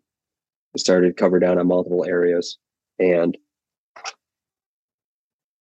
it was very easy working 60 to 80 hour work weeks when we would launch a car, it would be 80 to 100. Sure. So I'd be living there. During that process, I had my daughter, and trying to remember everything. I have no issues sharing. When we were at our busiest, I was working a split shift, Monday, Tuesday night, Friday, Saturday day. You can imagine how that is on the headspace. Sure. Through this process, I was suppressing a lot of things, issues. I was very angry a lot. The job was easy. It felt like a simple transition over, just moving bodies. I was having problems sleeping. I was having nightmares, drinking, things like that. And my wife and I, we had a lot of issues with a emotional wall that I had. I had a hard time opening it up, showing, carrying emotions.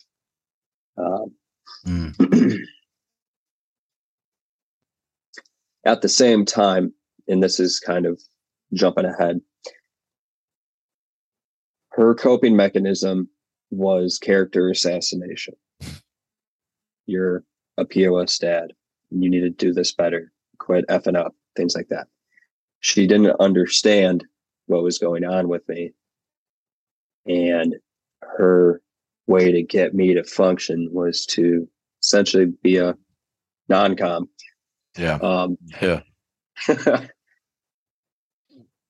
And then one evening, I was working Monday night, and I cannot remember what song or artist came on, but some song was playing, and I don't know what happened, but like I went out back and I was falling apart, crying and stuff, collected myself, went back to work, got home like 7 a.m. Kids are getting ready for school. I'm home for about 10 minutes, falling apart again. I was like, hey, I got to go back to work. I'll see you later.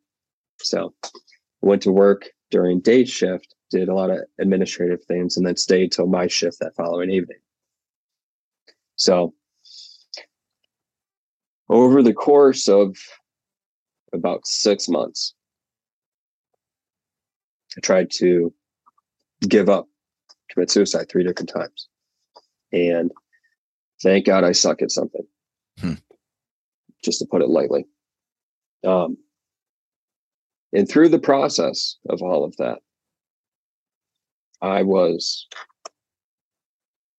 heavily drinking at work, at home,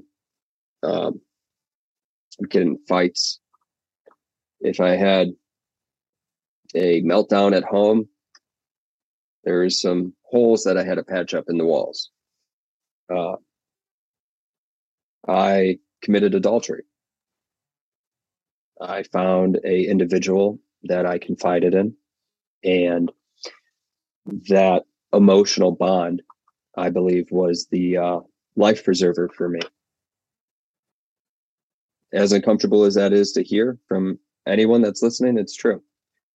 My spouse her and I did not have any intimacy for over a year. Sure. And during that time of despair, I fell on that other individual for emotional support. During those months, I ended up getting, and I don't know how, again, my boss coordinated with my mother to get me admitted to this program called The Road Home. It's out of Chicago. It's a veteran thing. Didn't lose my job at all during the entirety of this, and I was there for a month. And it was pretty amazing. My boss was like some 20-year UPS guy that ended up coming over, but he had a very military mindset. Like he kind of understood what was going on. Mm-hmm. And at this, I call it an inpatient. I don't think it technically is, because they put you in essentially like a barracks. You get your own room and you go to class for a month right there. And over that month being there, I met, I don't know, a dozen other guys dealing with stuff. And through that process, I was learning about what was going on with me. I was realizing that I wasn't special. I was dealing with things that a lot of people deal with. And that location is the Etch-a-Sketch for what was to come. And even though I have to backpedal a little bit, when I got out of the service, I didn't talk to anybody from the service. I met one dude from Wounded Warrior Project, and he was like my only military contact. And through the years from getting out, every now and then I would connect with somebody, and one of two things would happen. I would be ridiculed for having problems, or I would find out that person wasn't here anymore. And that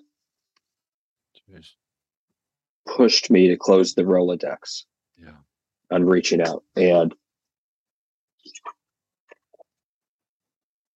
a lot of dudes don't want to reach out, dudettes, because they don't want to be ostracized or told to suck it up or find out that somebody's not here. And I've lost a lot of friends to suicide. And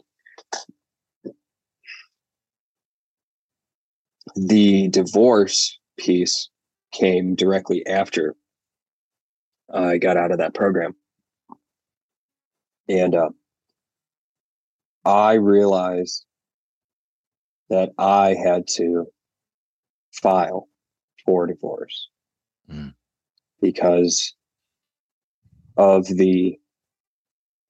all in all, we were married for 10 years. So I think it was like year 8 at that time, year 7 at that time. I don't know. Yeah. I had no idea who I was. And I understood that I had no idea who she was. For the 7 years that I was in the service, and I know anyone that's military is going to get this, our interaction was maybe two years out of that, from field ops, deployments, whatever.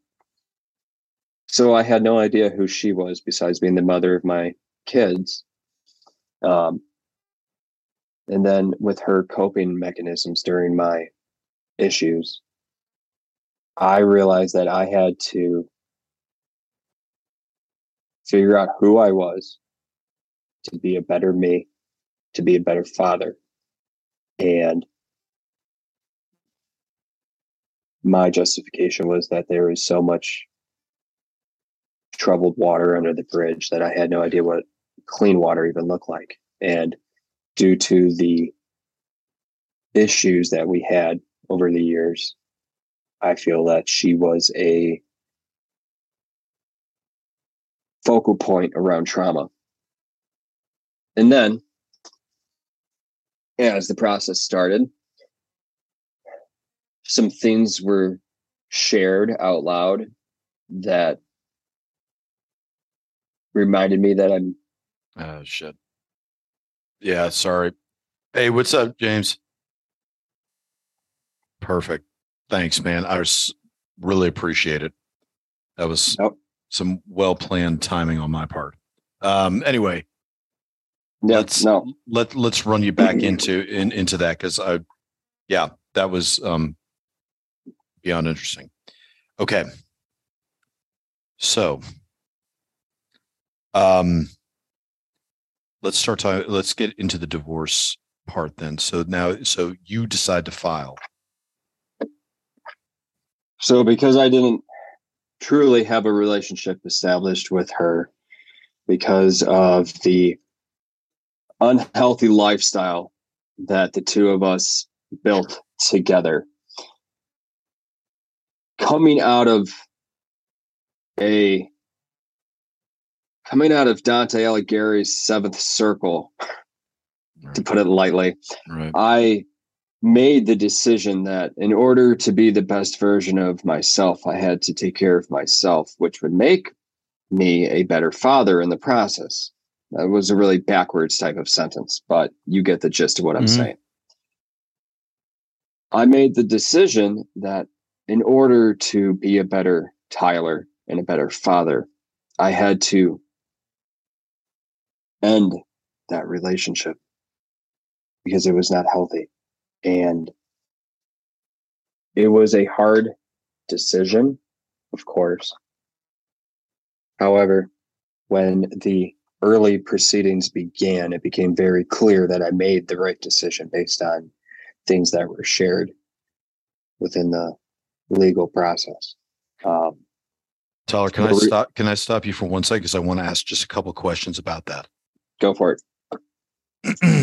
First, can you talk about your thought process between your need for self-care and to be a better person so you can be a better father, and how you got to that point, weighing it against your children's ostensible need for a 2-parent home and a stable family life and all that? I endured months of terror, self-induced, and coming out of failed attempts to end my own life multiple times, followed up with going to a facility in this city to work on my mental health. I realized that first and foremost, I can't quit. I suck at that, clearly, to put it ignorantly. And coming out of that hospital setting, I was able to learn a lot of things about what I was going through and having a solid foundation to move forward.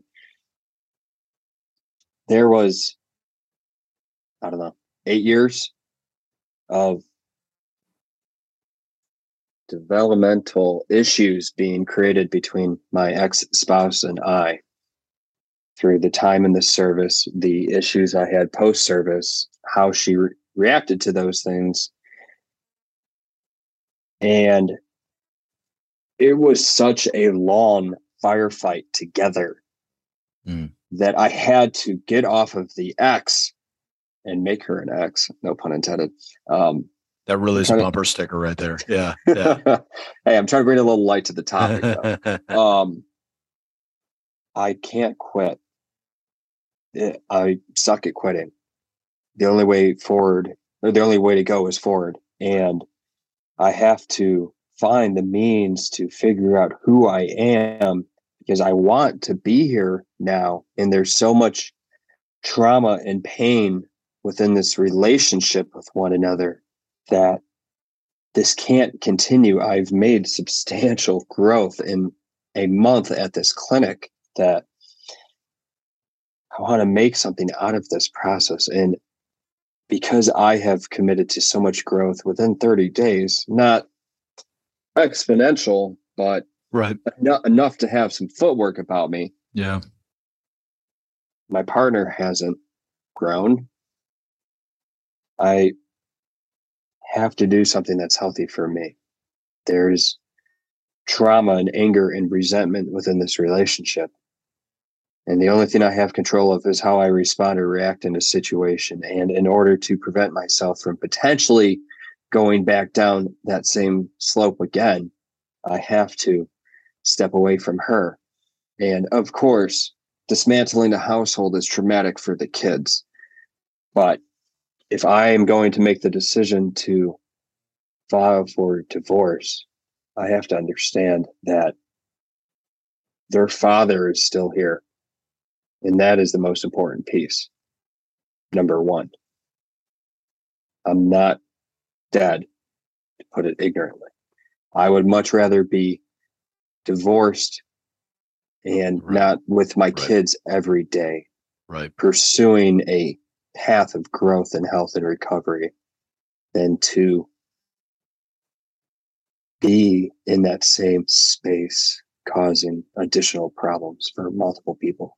So there's no degree of treatment you could have gotten that would have made you stable in that marriage. Potentially, but that goes back to our earlier conversation of what ifs. Yeah, right, right. But you were at the place where you waited and were like, I don't. You didn't assess it as likely enough to take that course of action. So I'm assuming it was one of those things where you're like, hey, it's death or divorce, and in that case, divorce is infinitely better. Yeah. And with with some of the therapy that we had, with her character assassination, with my experiences with the years of issues, I had to weigh the variables. Yeah. And it was extremely hard. And hard is such a low word to put it. That was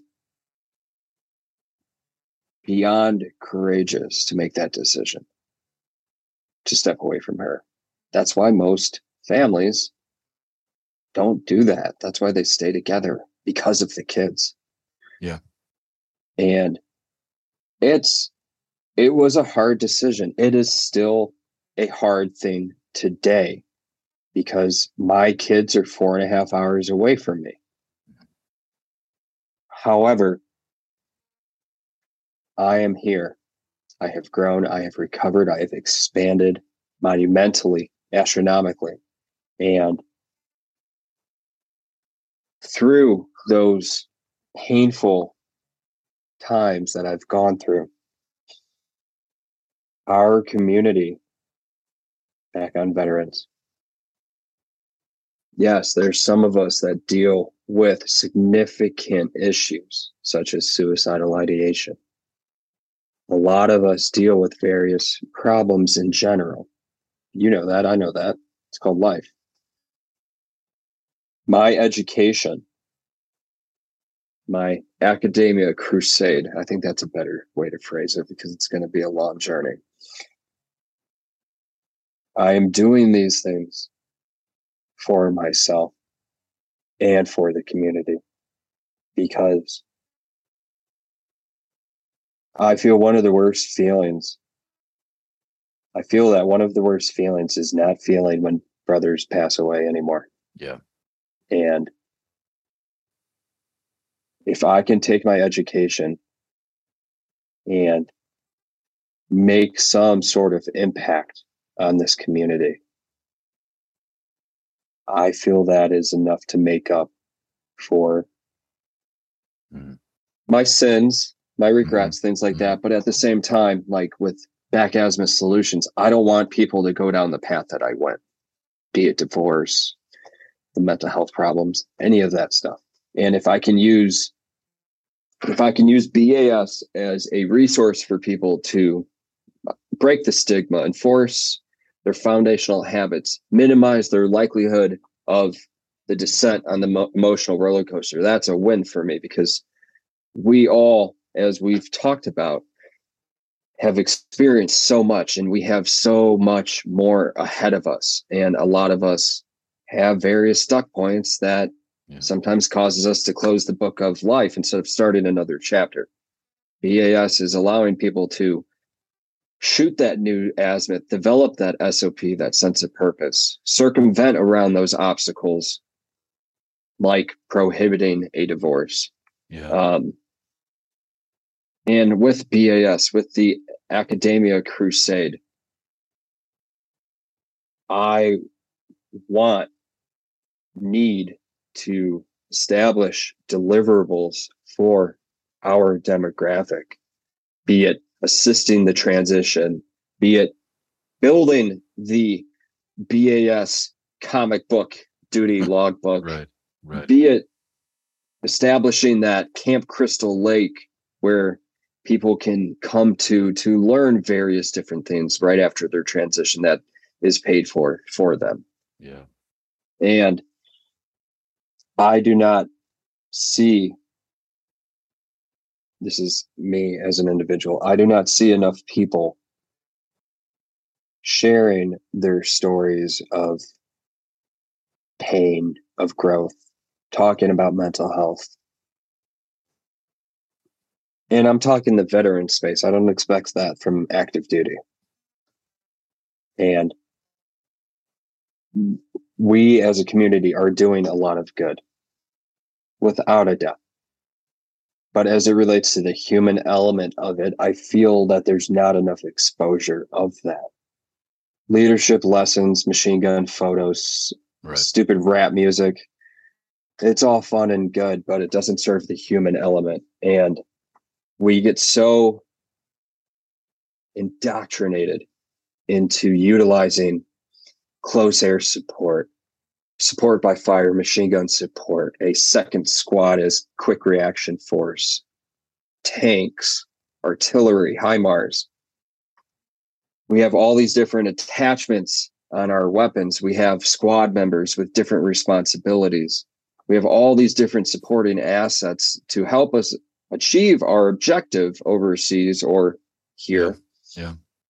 But we get out of the service and we like to think that we're going to lone wolf it and that we don't need a squad anymore on this patrol called life, that we can be the lone ranger that can figure this shit out. But if you look at a wolf pack, they are tribe orientated. And if a wolf is by itself and gets hurt, it's going to die in the elements.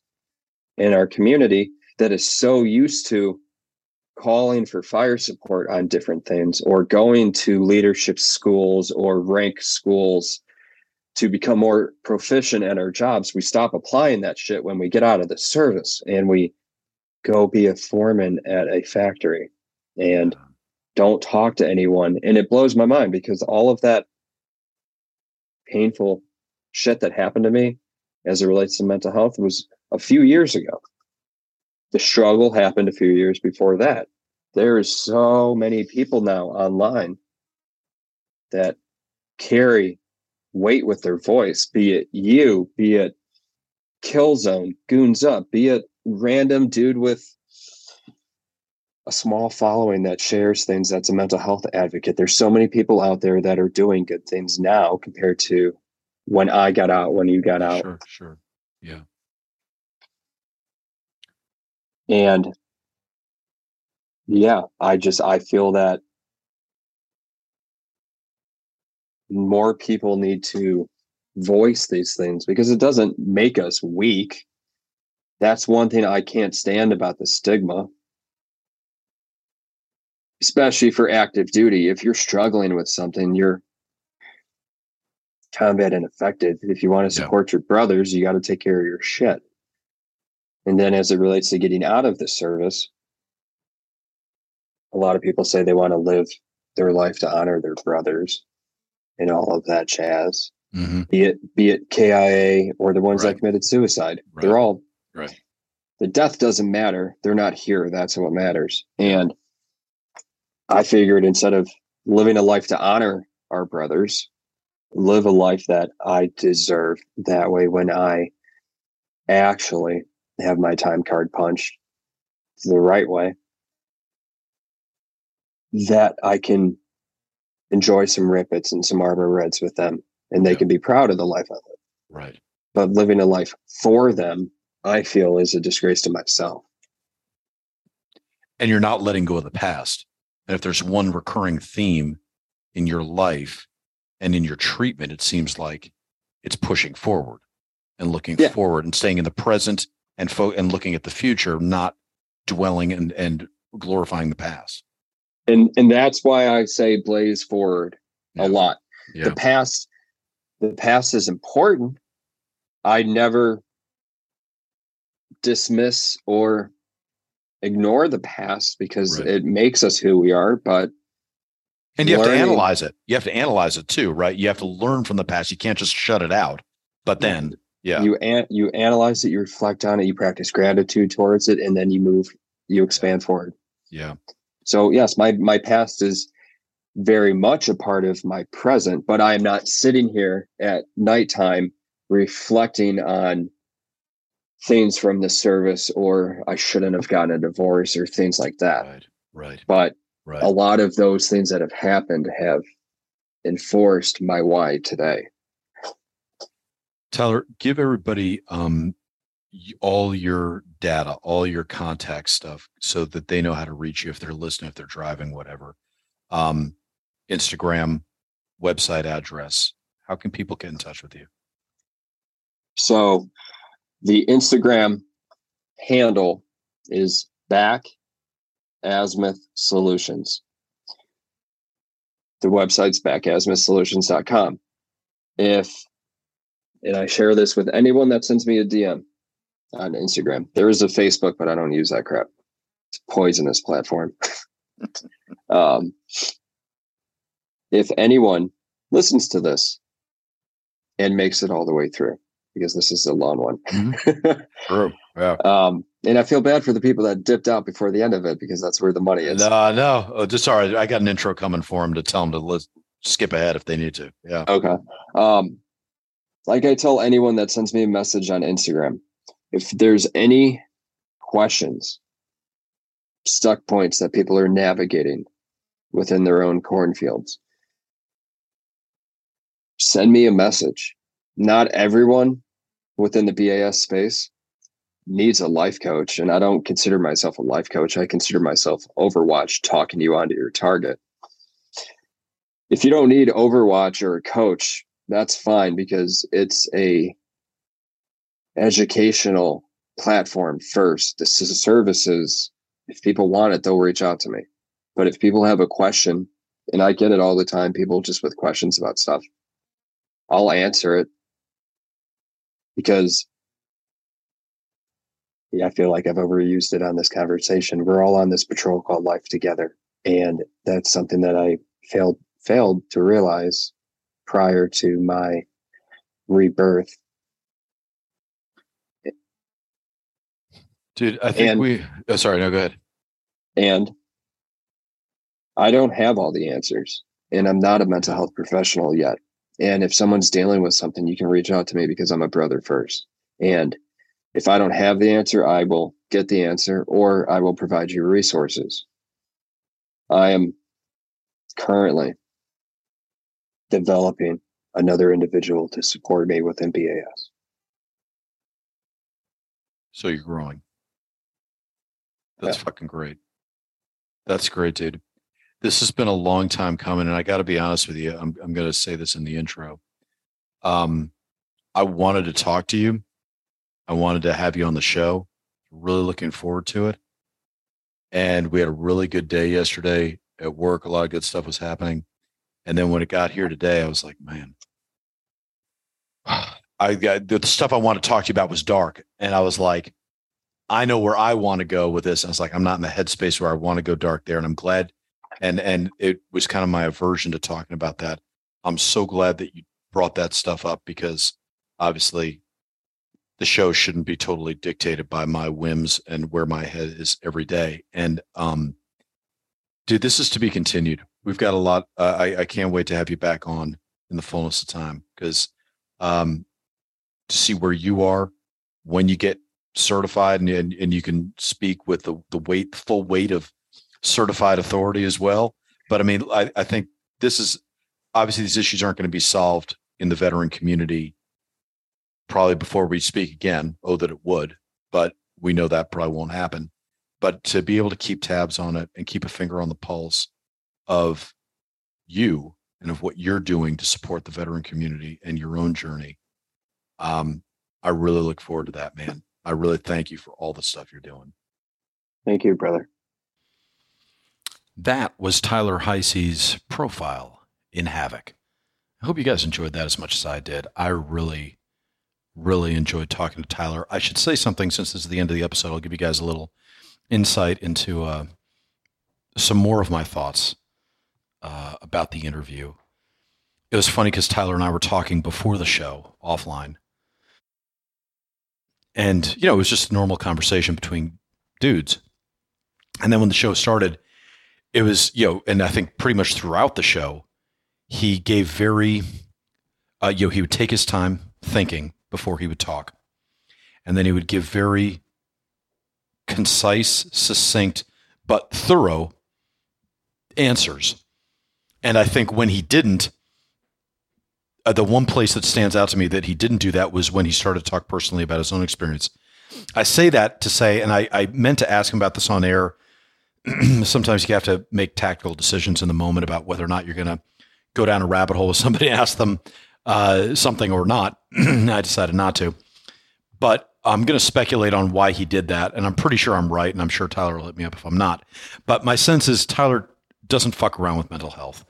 He takes the subject very, very seriously. It's not something he's willing to talk about extemporaneously, off the cuff, speculate on, just offer opinions on. It's something he does not want to get over his skis on. And I think, his due diligence, I guess is the best way of saying it, to take the time that he needed to take to think through the question, think about the ramifications, and think about the best way to capture the best, most holistic, comprehensive, thought and response to the question was really compelling to me. And I'm grateful he did that. It's the difference between a professional, or in Tyler's case, a almost professional, and, a layman who might be insightful, might have opinions, but is just a layman. And I appreciated the sobriety and the thoughtfulness that Tyler gave to that. So it does make for the interview, does make for a, it's funny, it made for a somewhat, I don't want to say stilted conversation, but it's definitely not a natural conversation. I was like, oh, wow, okay, we're not having a, hey, we could be eating lunch while we're doing this, chill conversation where it really flows. It was very much a, it was an asked and answered kind of question, kind of interview where I had to really think through what I was going to ask, because I knew he was going to pick it apart in his mind and really try to answer it directly. I say all that to say, as a long way of saying, I think this is going to be the first of many conversations Tyler has with me, or at least if I have my way. I would like it to be the first of many conversations we have, because clearly the mental health issues and their relevance to the veteran community are not going anywhere. And it would be good to touch base with them periodically. You guys let me know too if it's something you'd like to hear more of. I definitely would like to hear more of it. So I hope you guys enjoyed that and got as much out of it as I did. By all means, check the show notes, look for his links. As he said in the episode, he answers a lot of DMs, goes direct with people frequently, even if it's not on a formal basis. And his content on social is really good. The stuff he puts out on if it's not a daily, it's got to be a semi-daily or I don't know, pretty consistent basis. It's really worth checking out. Very, very interesting stuff. Okay. We started this episode by talking about Second Mission Foundation, the great work that they are doing, and thanking them for being one of the sponsors of this week's episode. I'd now like to thank the other sponsor of this week's episode, and that is Veterans Repertory Theater, which, full disclosure, is my nonprofit. Veterans Repertory Theater is a platform for talented veterans to create compelling live theater and events. So when you think of VetRep, Veterans Repertory Theater, you should think of all live performance artistic media. Now, obviously, we call ourselves Veterans Repertory Theater. Theater is a big part of that. But we also have lines of effort dedicated to veterans in all artistic media that can be leveraged for live performances.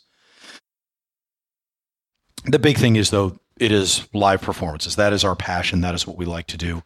We do like to bring people together. It's something, and I started to use this parallel more and more when describing VetRep to people. Like Keith Walter Dow and some of those great dudes over at Dead Reckoning, what they've done has really birthed more poetry coming out of the veteran community than must be coming out of Brown at this point. They've really taken an art form that was deeply underutilized and anathema to the veteran community, and veterans have now started to use it and find the beauty, the necessity, the importance of it in their own experience. We're kind of doing the same thing, but in the live performance space. So whether it's a proper play, proper theater, or whether it's experiential performances, performance art, micro festivals, that kind of thing, immersive theater, whatever it is, that's the stuff that we live for. And yes, there is a lot of overlap between the talent that we will sometimes lean on and talent that you can find in some other organizations. The difference being that we, focus everything on live performance, and more opportunities for that, whether it's stand-up comedy, storytelling, and all that. But our focus is on that live performance and and when it's not theater, when it's not pure theater, what we're finding is that we really try to integrate and make an immersive theatrical experience as opposed to just putting together an open mic and basically bringing up one act after another. That's not, there is an inherent theatricality to what we try to do. We're not really here just to, throw people up on stage. Anybody can do that. What we do is we really curate heavily, we direct heavily, we produce heavily to create that experience. And that's kind of just what we enjoy doing, and it's a lot of work. Makes for a lot more ass pain in putting on events, but I hope it's worth it, and I hope you guys enjoy it. And if you haven't experienced any of our stuff, please come out and do so. You can check out everything we have going on at vetrep.org. That's vetrep.org, vetrep.org. As your best place to see everything that we have going on, including the Savage Wonder Festival and, all the other stuff we have going on. I'll give a couple of shameless plugs.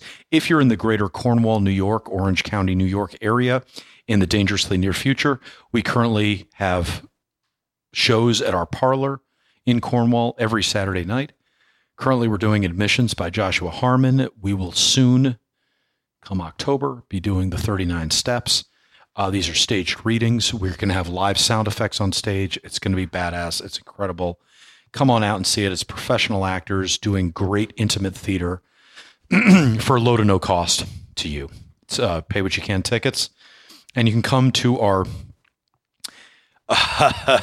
interestingly designed, it's like Sherlock Holmes' den, the parlor that we've created. We've wallpapered the crap out of it. It's a cozy, awesome, intimate space to see amazing world-class theater done right, up close and personal. And it makes for a really cool experience. Anyway, we look forward to seeing you guys out there. Well, it depends. If you're close to me, then you're here. The other stuff that we have going on, this is what happens when I do a show after lunch and my brain is like fried and I don't always use the words I meant to use. But at this point, if you're still listening to the show at this point, I figure like you want to be here. So there you go. Okay, other stuff I need to shamelessly plug. On October 13th at SUNY Rockland, or Rockland Community College, but it's part of the SUNY chain of colleges in New York, we will have the very first public workshop of one of the plays that we have in development. The play is Local Gods by Anton Sattler, former Marine infantry officer, wrote a dynamite play, and it is the very first step of developing that play. We wanted to put it in front of an audience just to get audience feedback, have the actors give feedback, make it a very communal experience to hear the play out loud. It'll be the first time Anton has heard the play top to bottom, which is going to be very, very cool. It's all professional actors. It's all very well done, but the play's, it's raw. It's the first time we're hearing it out loud. And so we're going to, your input, if you happen to be there, is deeply appreciated. For details on that, the best thing to do, again, go to vetrep.org, go to our Now Playing tab. You'll see where that's listed. You can get tickets for free online, or you can show up at the door and get them for free there. But it's all free tickets. It's just to get people there that generally are going to have some degree of worthwhile feedback, either because they know theater or because they know the military, or both. Or none. Far be it for me to put a limit on it. Those are the two obvious categories we see people having good feedback in. But, hell, you could be a dry cleaner and come in and blow our minds with some insightful piece of feedback. So far be it for me to limit the possibilities. Anyway, that's October 13th at SUNY Rockland in Rockland County, Suffern, New York.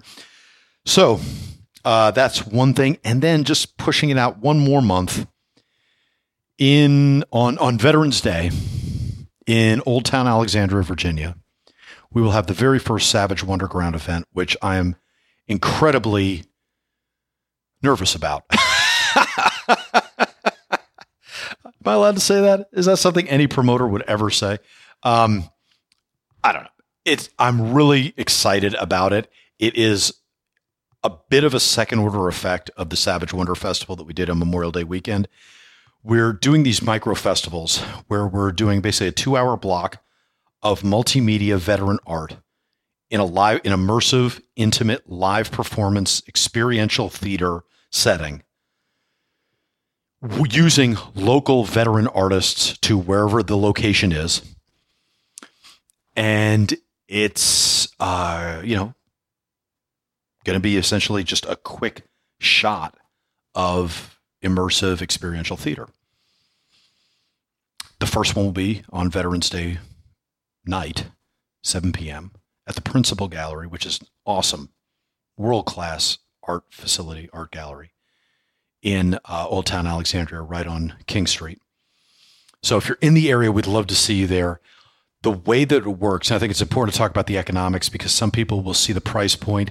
We haven't decided, or right at this moment, I haven't 100% decided on the price point. But it's important for you guys to know all the proceeds get split evenly between Vet Rep and the performers. Yes, Vet Rep collects money as well because, hell, motherfucker, we're putting on the event. So we're going to take some money too. But all the performers are getting an equal cut. And I say that because that's really important for you guys to know that if you're showing up, you are literally showing up and supporting the people on stage. This is part of why Vet Rep exists, is to make sure that people can have viable careers and make money off of art. And that'll never happen, 100%. Art is not, very few people make full-time careers in any artistic medium. But you can certainly make a good sideline out of it, and you can certainly be recognized, and you can certainly win awards, and there can certainly be a lot of good things that happen. And we just want to make as many of those happen as possible for our veteran artists, or the veteran artists we work with. We don't personally have veteran artists.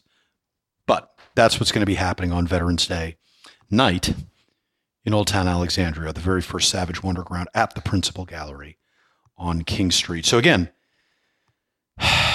we're going to have an Eventbrite up. Shit, I just realized we're not going to have the link up for it right now, but subscribe to our mailing list. We will absolutely be plugging the shit out of this once the links are up and firing for you to be able to get tickets and come see us if you're in the area during that time. Okay, I think that's everything I have to shamelessly plug for right now.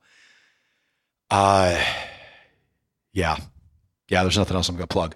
Okay, so guys, can't wait to see you at any of our live events. And thank you for listening all the way to the bitter end of this podcast. We'll have another one coming up on the heels of this. So stay tuned for, I don't even remember who our next guest is. Anyway, it'll be coming. All right. I'm Christopher Paul Meyer. I'd like to thank our producer, Michael Neal, as always.